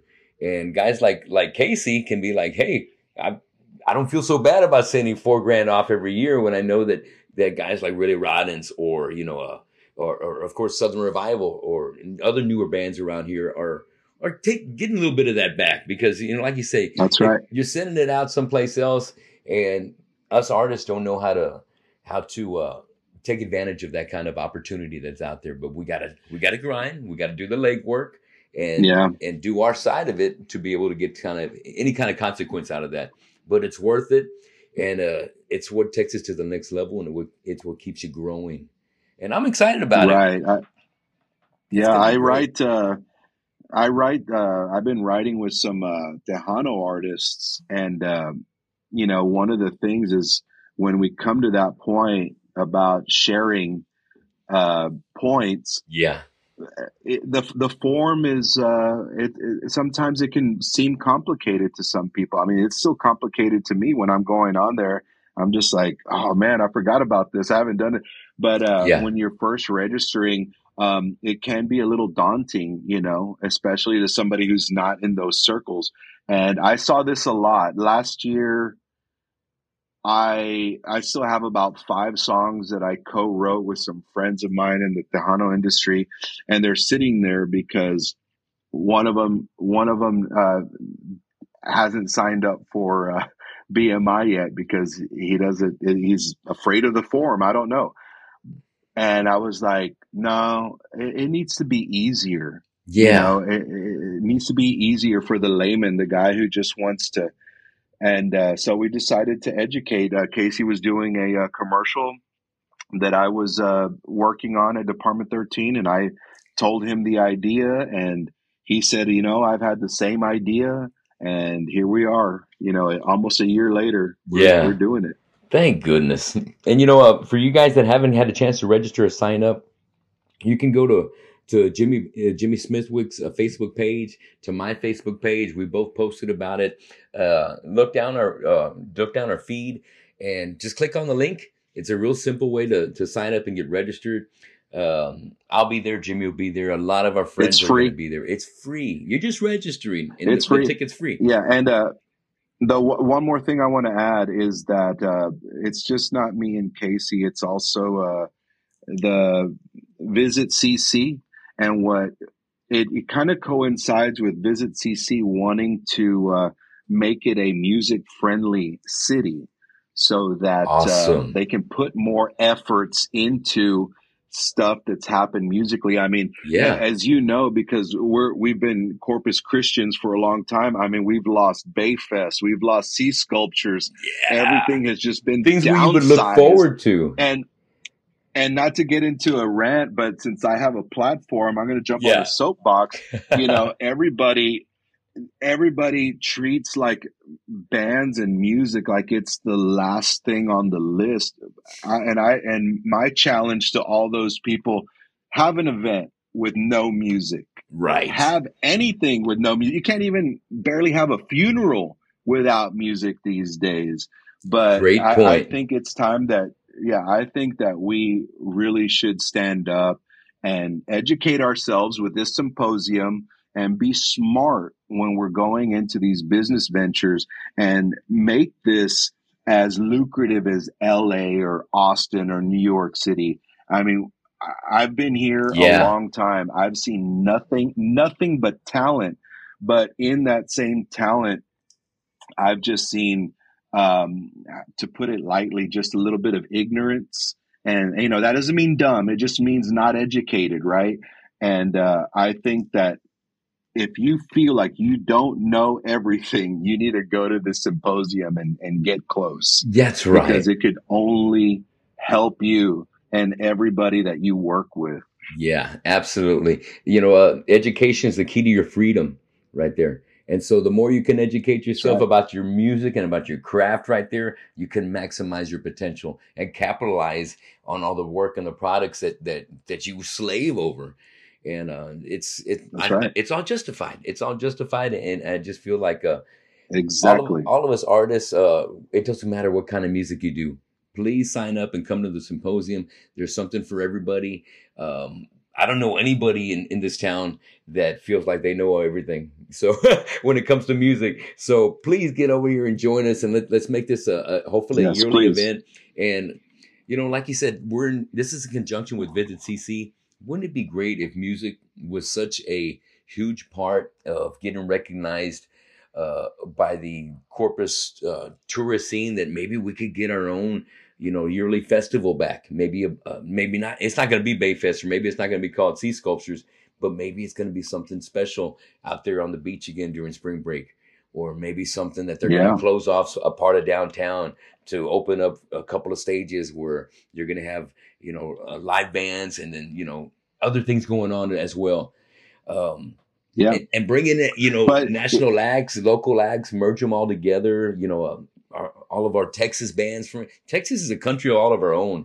And if we just utilize everybody that we just got here, we could make Corpus Christi rock just as much as Austin, you know, San Antonio and Houston. But I think it's that much responsibility of the bands out there as it is to the promoters. But if you're in a band and you're watching this, be the best that you can be. Do the best you can be. You know, I see raw talent every day at work when people come in, undiscovered people, just people, you know, coming out of their shell or not knowing how to come out of their shell. So it's important for people like you and myself to lead by example, to get up on that stage and tear a fucking hole in it every time we play. And then people like Casey and the Visit CC to educate our musicians and, you know, open those pathways and not make it so intimidating to be an artist in this town. That's right. Great advice right there. Make it approachable. You know, being a young musician growing up in this town, it was the moments where I came in contact with veteran musicians and how encouraging they were and how supportive that they were, that kept me, you know, hungry and kept me like, hey, this is where I need to be. And this is my home. And kept me fired up this whole time. And that's going to be a great event. I can't wait. So February 16th, Thursday night, House of Rock, of course. Make sure you go on to either, you know, my Facebook page or Jimmy's Facebook page. Go to the link or go to the House of Rock Facebook page and check out that link and get yourself registered. So I'm looking forward to that. That's going to be awesome. Jimmy, the Thank next you. thing I want to Thank get to is going to be something in regards to a post that I saw on your Facebook page, and it was an awesome beginner violin that was designed in the vein of Eddie Van Halen's classic Kramer. Who did that design, man? That's awesome. Did you do that? No. So my buddy Ron awesome. Parker, my buddy Ron Parker, who plays in the band Hollow Point out of Houston, and he runs Iron Cross windshield glass here. He's got just this knack for. He's got an eye for detail, right? Yeah. And he creates, like, if he'll find a strap body at a pawn shop, he'll paint it exactly, and then we'll order some stuff, and I'll. But I had some violins laying around that I found up in my closet when I was cleaning out, and I said, "Hey, paint one of these like that." He's like, "Hell yeah!" Yeah. So I still need to put it together, but yeah, I don't know if I'm going to use it for like a raffle or sell it or whatever, but it came out really cool. Yeah, it came out really cool. Perfect. Is there a favorite guitar that you own that is your favorite to play on stage with or record with? Yeah, well, I play on stage with a Gibson ES-137 semi-hollow body that I've had for a long time. That's and to record with, I use I have this Epiphone Les Paul Standard that I got from somebody that I just really it's the one that I grab.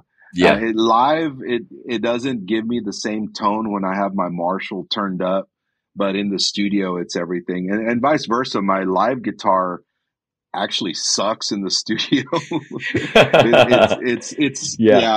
I've tried to record with it, and I'm just like, no. Hey, well, I was curious about that. I love your axes, man. I love when we do the Harbor City All-Stars, and your guitars rock, man. And it's a part of your the package. You know, you with the guitar, man, and the stance and everything. It makes me want to come to a question real quick. Is there a singer guitar player that you look up to? Because you mentioned your 3 favorite guitar players, but none of those 3 actually sing. So right. Is there a singer guitar player? That's funny because I've mainly idolized singers. Like at practice, you and Ralph were talking about the Dio documentary, right? Yeah. And growing up, I was a huge Dio fan, and for a short time, I played in a band in Keensville called Risen. And I love that they played "Don't Talk to Strangers." I was just like, yes, I want to join just because of that. Yeah. I don't think I've ever heard of another band that ever does that one. That's an awesome song, one of my favorites. Well, I didn't say we did it well. I said we did it,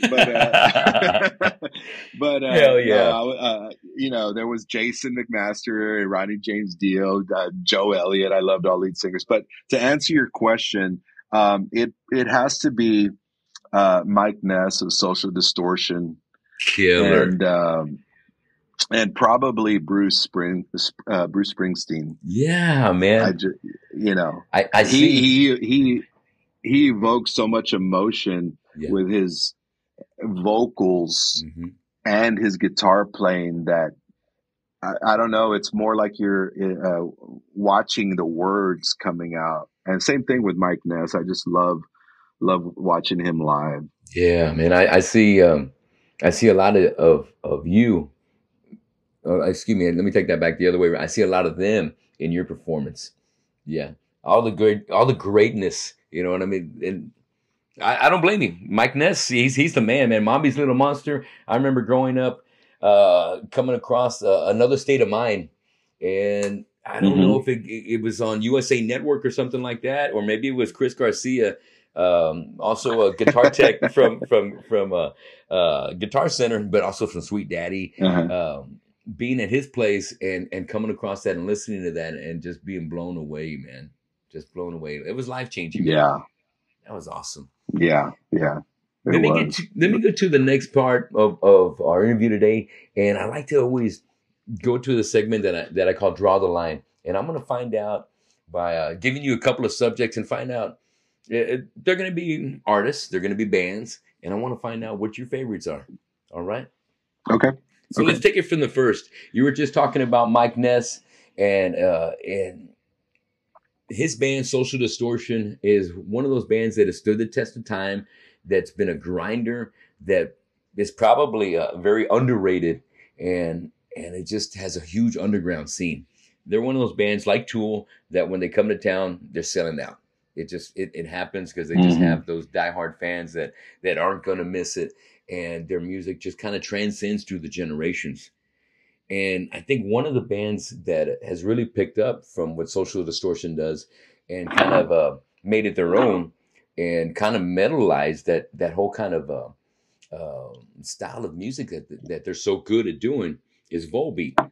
So out of those two bands, I have a pretty good idea where you're going to go with it. But at the same time, I still got to ask you, who's your favorite out of those two bands, Volbeat or Social Distortion? Because those two frontmen are beasts. And but I think Mike Ness was the one that kind of showed, set the groundwork for Volbeat's kind of being the man to do it the way they do today. Right. Well, I remember when I first heard Volbeat.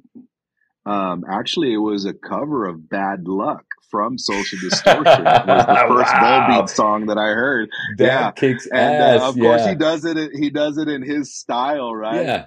And but I'm gonna say Social Distortion, but and I'm not taking anything away from Volbeat. They have an energy that I really like listening to. You know, it's not the same energy. It's.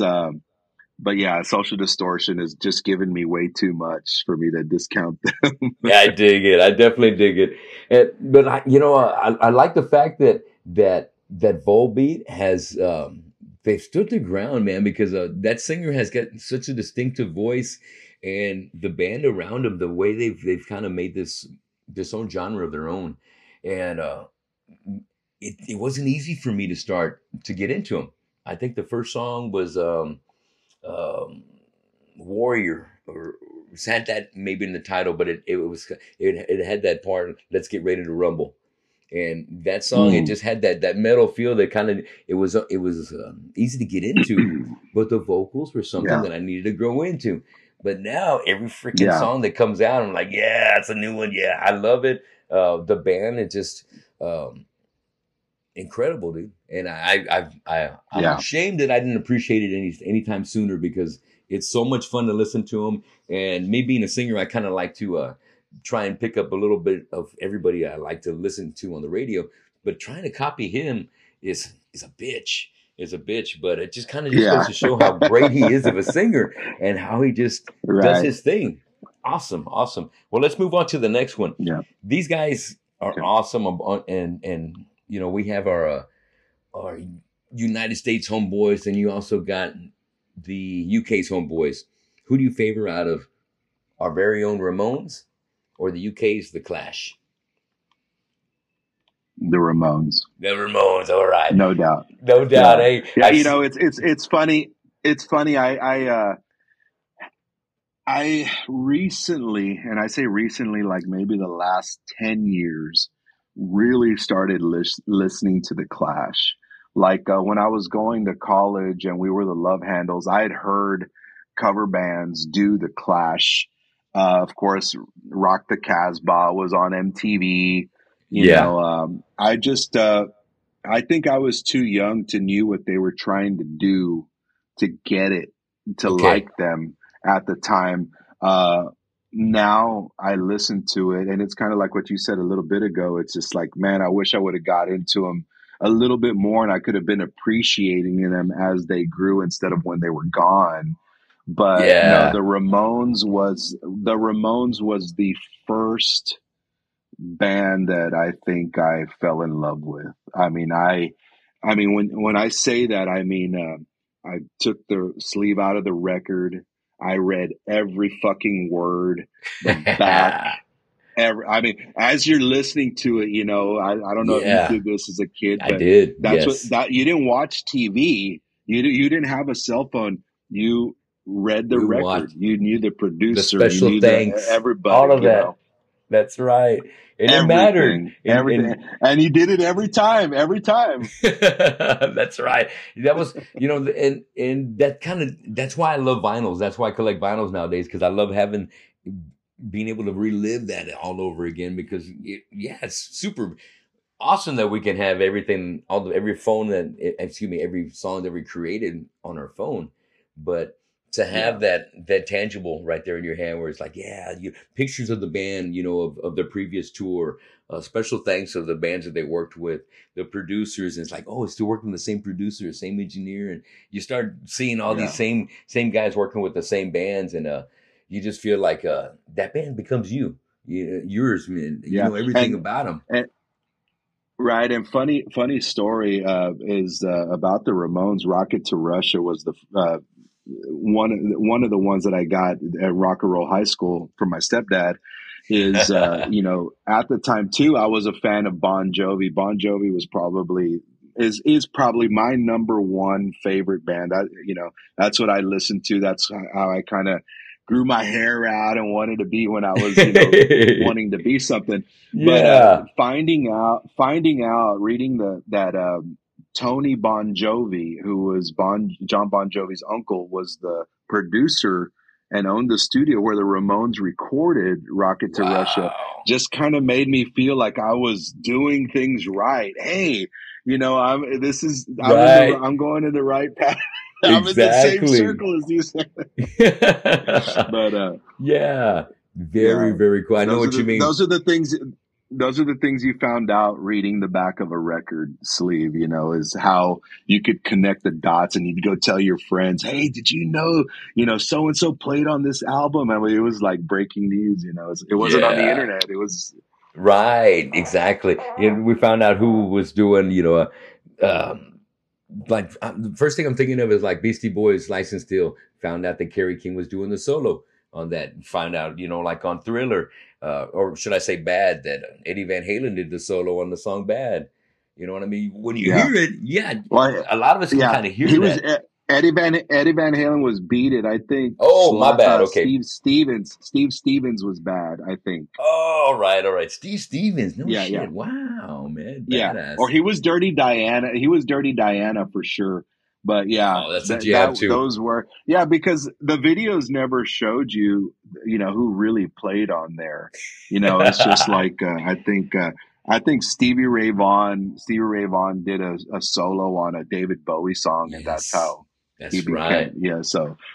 Yeah. I'm trying to think of maybe Modern Love, maybe Modern, or Let's Dance. I think it was. Yes, yeah, I think. Right. Well, I think Nile Rodgers did "Let's Dance." I think it was China Rodgers. Girl. That's China Girl. Okay, I don't know. Love Nile Rodgers. Yeah. Wow. Oh yeah, hell yeah. Yeah, good point. Good point right there. Okay, let's hit another pair, guys. Couple of legends right here. Who do you prefer out of the Misfits and the Dead Kennedys? Okay, here's another story. All right.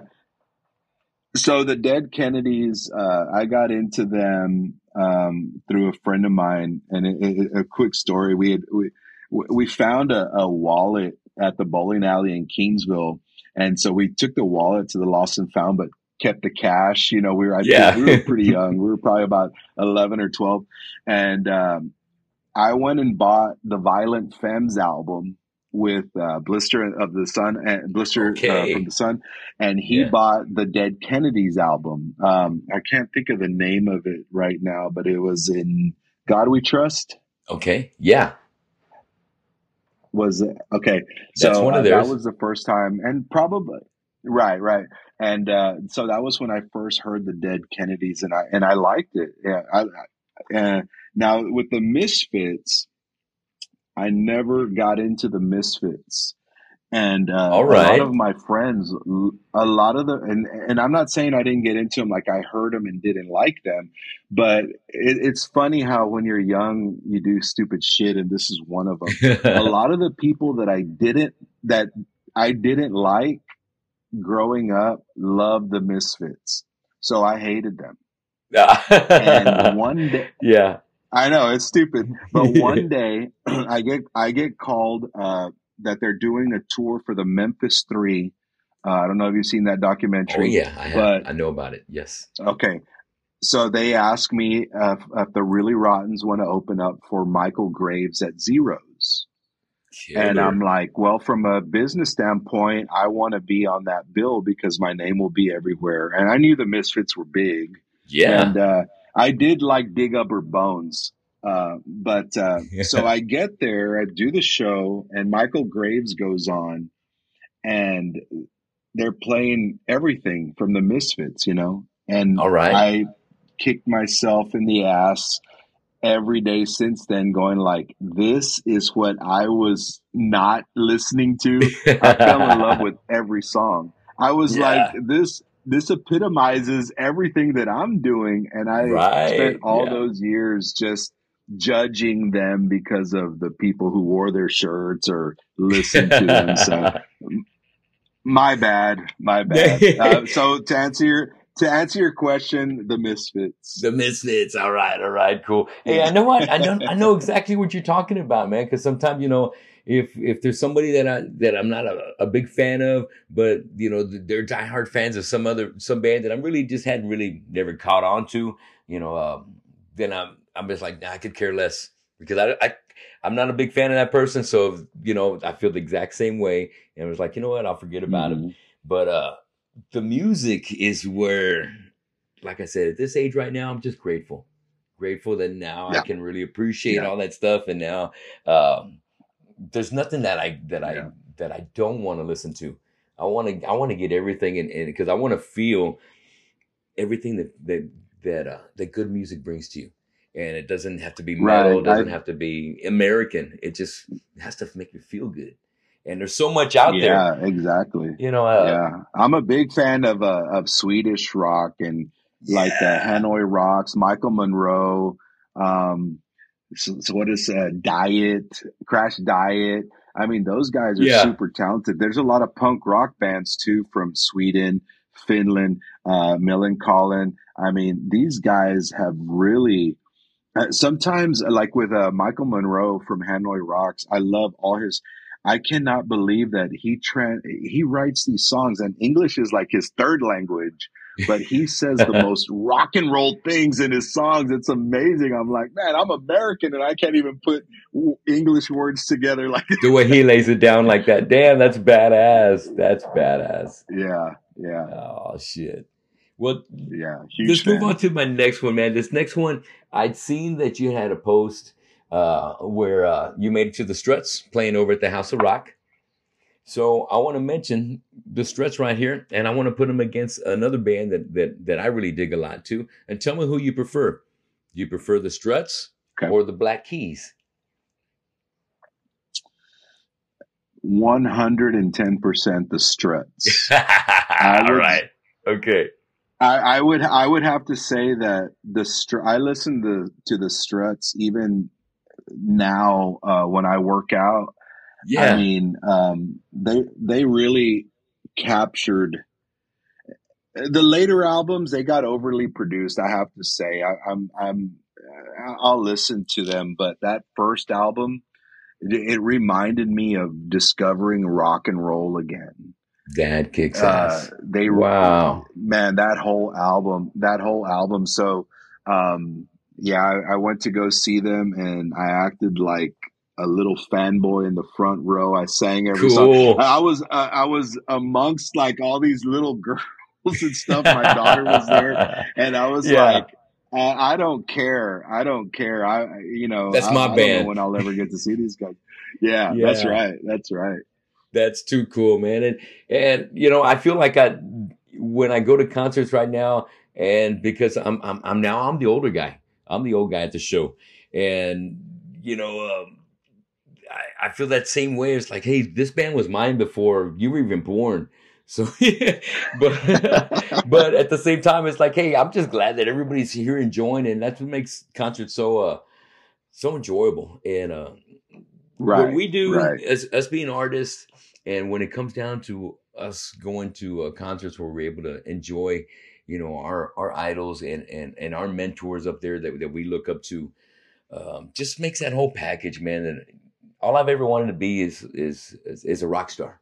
You know what I mean? And I hear that in your lyrics too, man. And we've been grinding in this for a long time, and we know that, like, for all these guys that we look up to, the Tom Pettys, that are badass rock and roll, you know, Bruce Springsteens, that, hey, this shit didn't happen overnight. Sometimes these guys made it big in their 30s. It didn't happen when they were in their teens and shit like that. You know, that happens to, you know, to some of the prodigy sons, but a lot of them, you know, are like us. They've been grinding. They had day jobs. They've been doing what they got to support their families.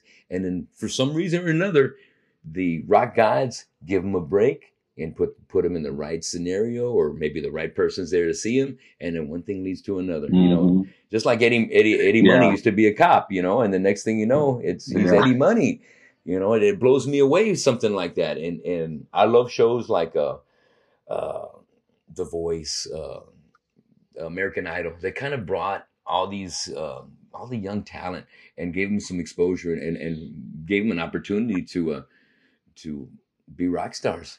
And you know, I tried out for The Voice too, but that must have been about 8 years ago. But it was a hell of an experience. Oh, really? It was a hell of an experience, and I thought, you know, I picked out 3 songs and I played them for my wife and my daughter and my son that night. And it was Radar Love from Golden Earring. It was Turn the Page from Bob Seger, and it was from the Foo Fighters. I want to say it was, let's just say Monkey Wrench. But the family, after I sang all 3 of them for the family, the day before I had to do the rehearsal, they said, you know what? You should do the Golden Earring, the Radar Love.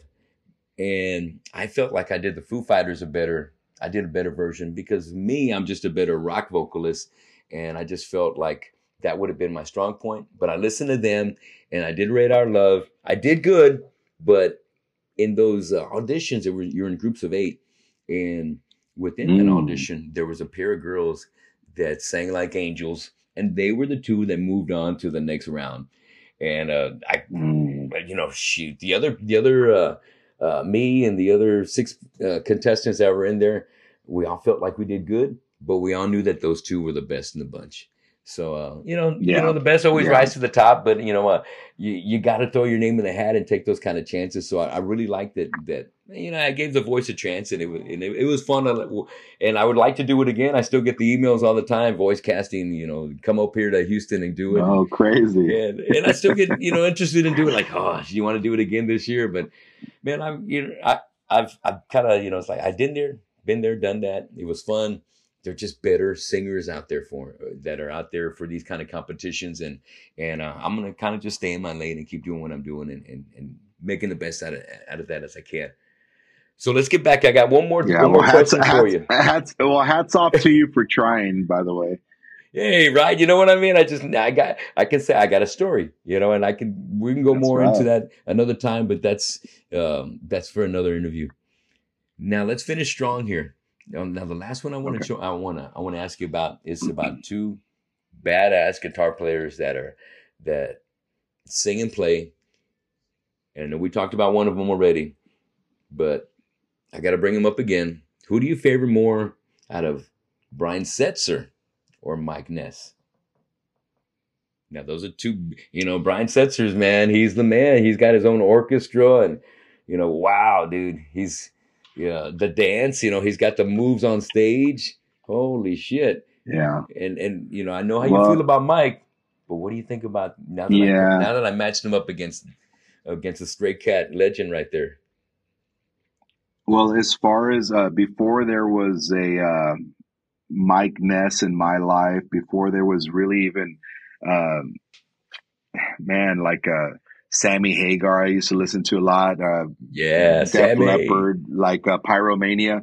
One of the first cassettes that I ever bought was Built for Speed from the Stray Cats. Yeah. And I remember I was in my bedroom in an apartment in Kingsville, Texas, and I would listen to Built for Speed nonstop. It was just, it's different. It's kind of still is different than anything else that's being played, right? Yeah.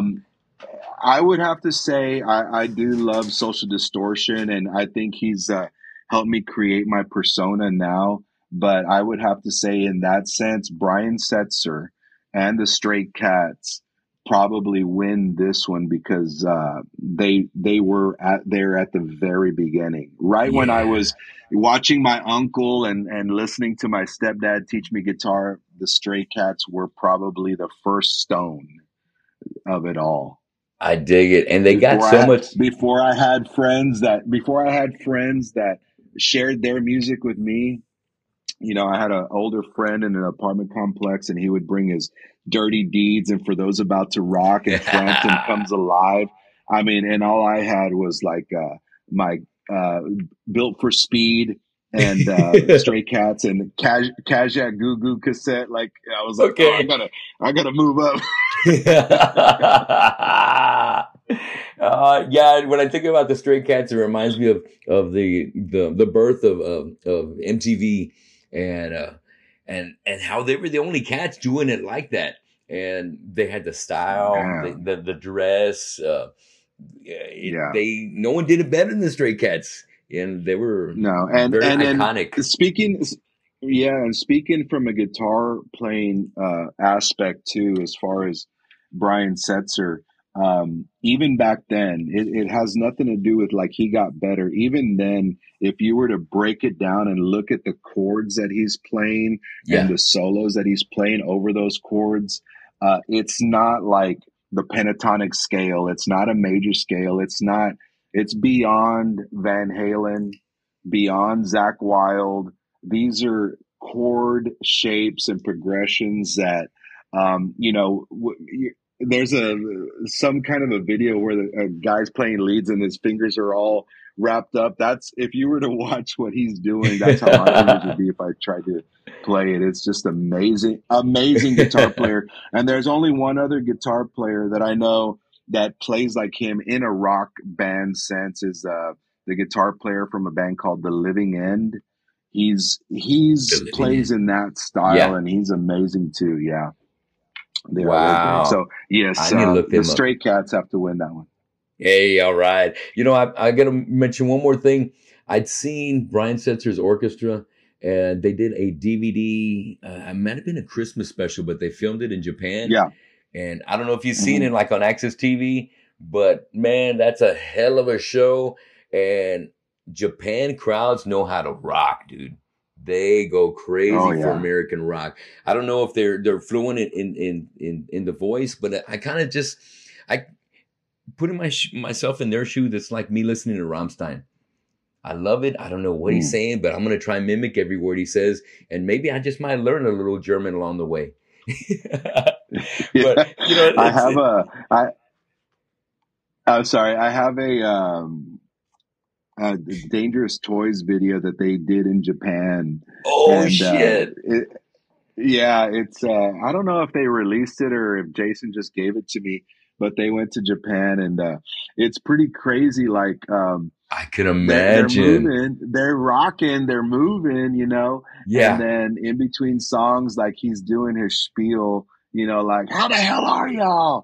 And it's silence, Good point, man. Yeah, like what did he say? But they do, right? Yeah, they do know how to rock. They do know how to rock for sure, big time. Yeah, so Brian Setzer over Mike Ness. I didn't see that coming. But I definitely know why, because a lot of the times whenever I ask these questions on Draw the Line, a lot of the answers always refer back to what you grew up listening to and how it came along, or maybe who the first one was that you came in contact with. Say, for instance, I asked, who did I have? I had David here last week, and we were talking about Black Sabbath, whether it's Ozzy or whether it's Dio, which one do you prefer as the singer for Black Sabbath? And for him, it was like, you know what? When I got into Sabbath, Dio was a singer. So I didn't know anything about Ozzy being the singer until later on. At that time, he was just enjoying Diary of a Madman, Blizzard of Oz. And then after digging down the rabbit hole of Ronnie James Dio and being with Sabbath, like, oh, this guy sang with Sabbath too. And I feel like I love bringing up these questions because our childhood has really affected so much about all of our favorite things about our musicians as we've grown up. And because they've touched us in that certain way, they're still such a big part of us. And we don't forget that. I mean, it's like Gene Simmons with me. It's like, yeah, I'm a fanboy when it comes to Gene. And he's like at the top of my bucket list for doing a podcast. If I got to get Gene Simmons on, talk to him, I think I can die very contentful, but it's just, it's Gene Simmons, it's Phil Anselmo, it's when it comes to drummers, Frankie Banali for Quiet Riot. Guys that have just really just made me, want to be a better drummer, a better singer, a better rocker. It's just, for sure. Our childhood, man, and it's a precious thing that we've really held on to. And when it comes to music, it's eternal. It really is eternal. And the older we get, the richer we become. Right. I feel very grateful that I was born in the 70s and got to experience that music. The 80s was great. The 90s, the 2000s. Like, I think as far as technology and music, we have been alive in the greatest. I mean, it'll never be that great again. It will never be that great again. There'll never be another Van Halen. Yeah, I mean, that's right. We got to witness it from the birth till the end, Right. That's great in itself. Yeah. That's magical, man. It's when it comes to music, it saved my life. And just like your hit, man. It saved your soul. It saved your soul, and it's made you it's made your soul complete and happy. And that's the beauty of music, man. I want us to keep sharing that. And I know with us doing the Harbor City All-Stars, we come up with some great ideas. Last time we got together, a couple of those was doing like a Christmas in July, doing a gig in Kingsville, spreading the love over there in Kingsville, your hometown. And Kingsville or Alice, yeah. And finally, it was in Alice. Correct me if I'm wrong. It was Alice then. Okay, there we go. All right. Yeah. That's especially the city we're talking about. And, finding another charity that we can help out. But another thing was also, because us already kind of being in our third year, we kind of got that, we got a freshman year, a sophomore year, we got a junior, and now we're coming up to our senior year. We're talking about recording now. So, exciting things going on, in our collaboration with the Harbor City All-Stars. And, while I'm on the point, just want to thank everybody in the community for coming out to our event, December 23rd over at the House of Rock, and all of our sponsors, Casey and everybody at the House of Rock, Daniel Dama Productions. And by the way, he's still working on the video. He says it's coming out great. Daniel is also the photographer for El Nino. So they're a very active band going all over the place. So, and he's also holding down a full-time day job too. So, as soon as I get that video, I'm going to share it with all you guys. I'm so excited about that'd be being great. able to have that kind of a souvenir of our performance. So the first 2 years, it's there's so many details to putting the show together and to get it done right that man, it's so much it's very overwhelming for me. So I'm glad with this being our fourth year, we're going to be growing. But with our sponsors' support, we made this year just freaking amazing. And we're just a hair short of hitting that goal that we had, $1,000. But, we were so blessed to be able to do it at Rich's the past couple of years. And shout out to Rich Nunez and everybody at Theo's. And thanks for giving us a home for our first two events. And, the first couple, we raised over $300 each time. And I think we raised over 300 pounds in food. This time we tripled that in cash donations, and for every $1 you give to the food bank, they get 4 meals out of that. So we threw them $900. So that just created 3,600 meals. So that really goes a long way. And then we had a lot of food to donate with that too. So best production of the year for us. Don't forget that it was 26 degrees when we played. Exactly. When we did it, it was 26 degrees outside, and we had a hell of a turnout. Everybody showed up to do the show, Hey, and what a success with big that ups kind of conditions to going on. Corpus Christi for showing up. Yeah, yeah. Everybody who Big showed time, up, man. they were troopers, man. Yes, troopers. So thanks a lot to everybody that's always been supporting the Harbor City All Stars. I still got to give a shout out to Sal Hernandez and and uh, and Jacob Grimm from South Texas Media for being there for us as well, and Harbor City Inc. Rob Chop over there for helping us out with the t-shirts. But I want people to know how they can get in touch with you, Jimmy. And so, where are you at on social media? How can they find you? I'm on Facebook and Instagram right now. Just Jimmy Smithwick on Facebook and Jimmy Smithwick the second on Instagram. And say I'm a guitar player that needs to have something done on my guitar. It's broken, or I needed to get a what do they call it? Kind of like a tune-up. How do I get in touch with Yeah, you yeah. with So, Smithwick's well, guitar you can. repairs? Yeah, you can go to Smithwick's Guitar Repair. It's a page off of my Facebook. All You right. know, I created all that stuff to be separate, but it all just kind of comes in at the same time, so it doesn't matter. My phone number's on there, my email's on there. I always have my phone with me, you know. So Killer. yeah, Good. Well, guys, keep Jimmy busy. You know, and when it comes to guitars, nobody knows guitars better than Jimmy here in town. He's going to take good care of your equipment, and you can catch up and shoot shop with him as well when you're out there with him. So I see you running down some bass, doing some bass tracks. Pretty good chance of us getting some music, maybe within the next mid-year, 2023, maybe oh from you. yeah, yeah. I'm actually I've tightened up 2 or 3 songs. My drummer's actually coming down to lay some stuff. But as far as something new, I want to release something like within the next 2 weeks. It's just one of those things. It's a little bit Yeah, different than the stuff I've done before. And the one thing is, I don't want to put something out without having everything in place. I'm old school. I'm the kind of guy who wants to have the t-shirts ready, and I want to have the stickers ready. And you know, I great. know it's a different time, but you know, I just don't want to just put out music and then wait for clicks, you know, wait for likes. I want to have a picture of the band, and I want to, you know, put it all out, the whole Yeah. package kind of deal, old Go. school style.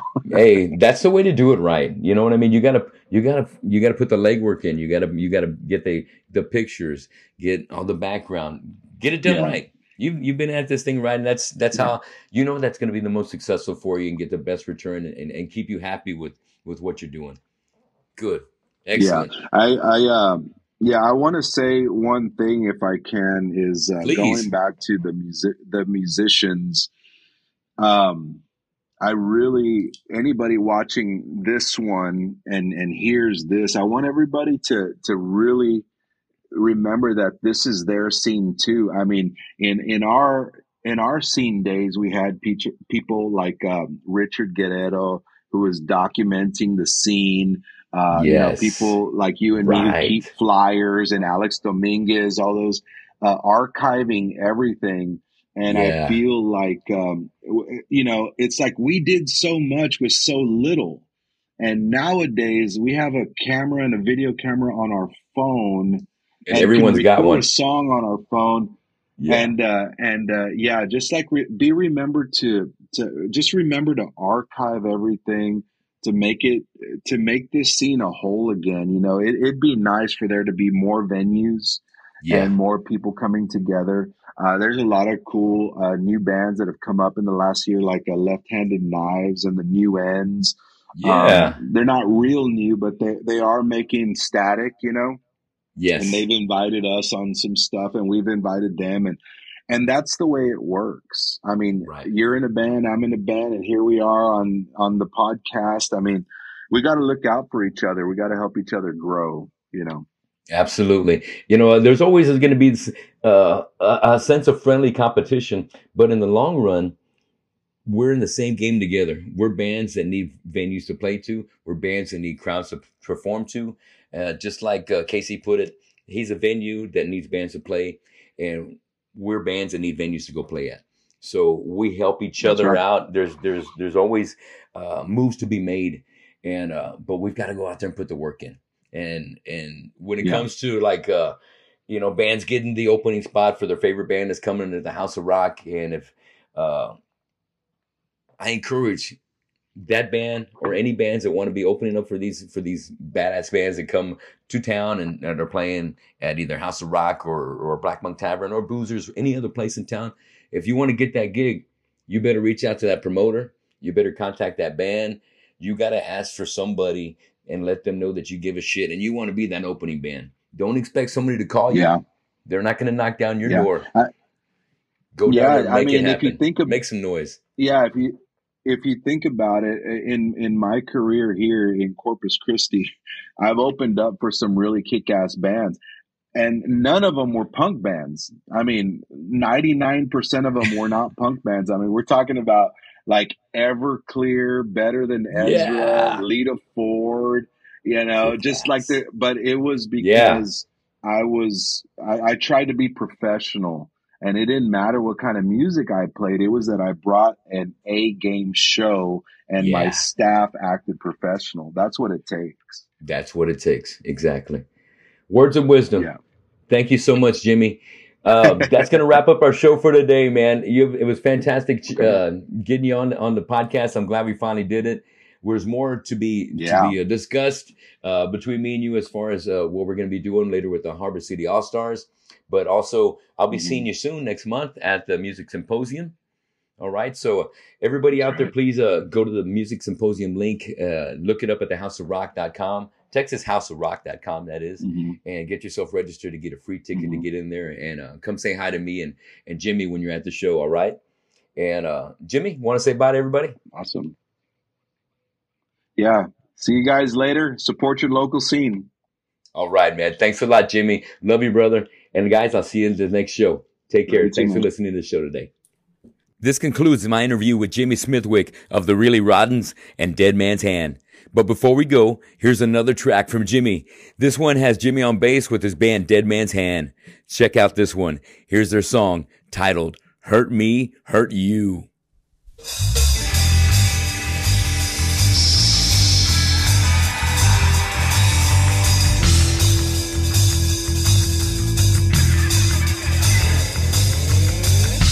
Because you think I'm naughty doesn't mean I have no heart.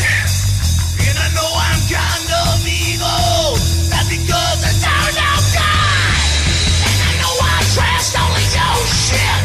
That's because of the things you did.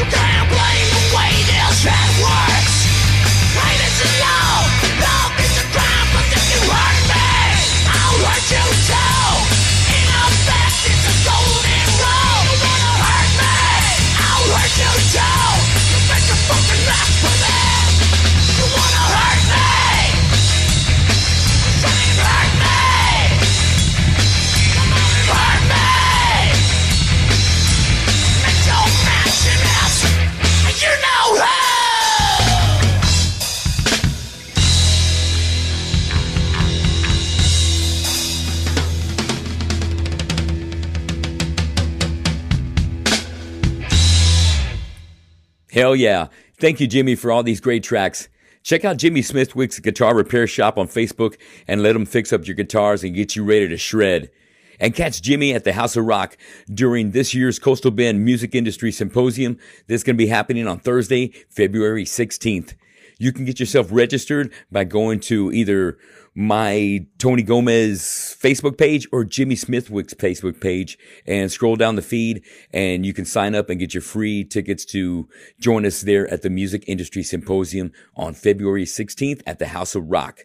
There's a lot of information that's going to be important to you local musicians to find out how to take your product to the next level and be able to capitalize on all your hard work. So thanks a lot for listening today.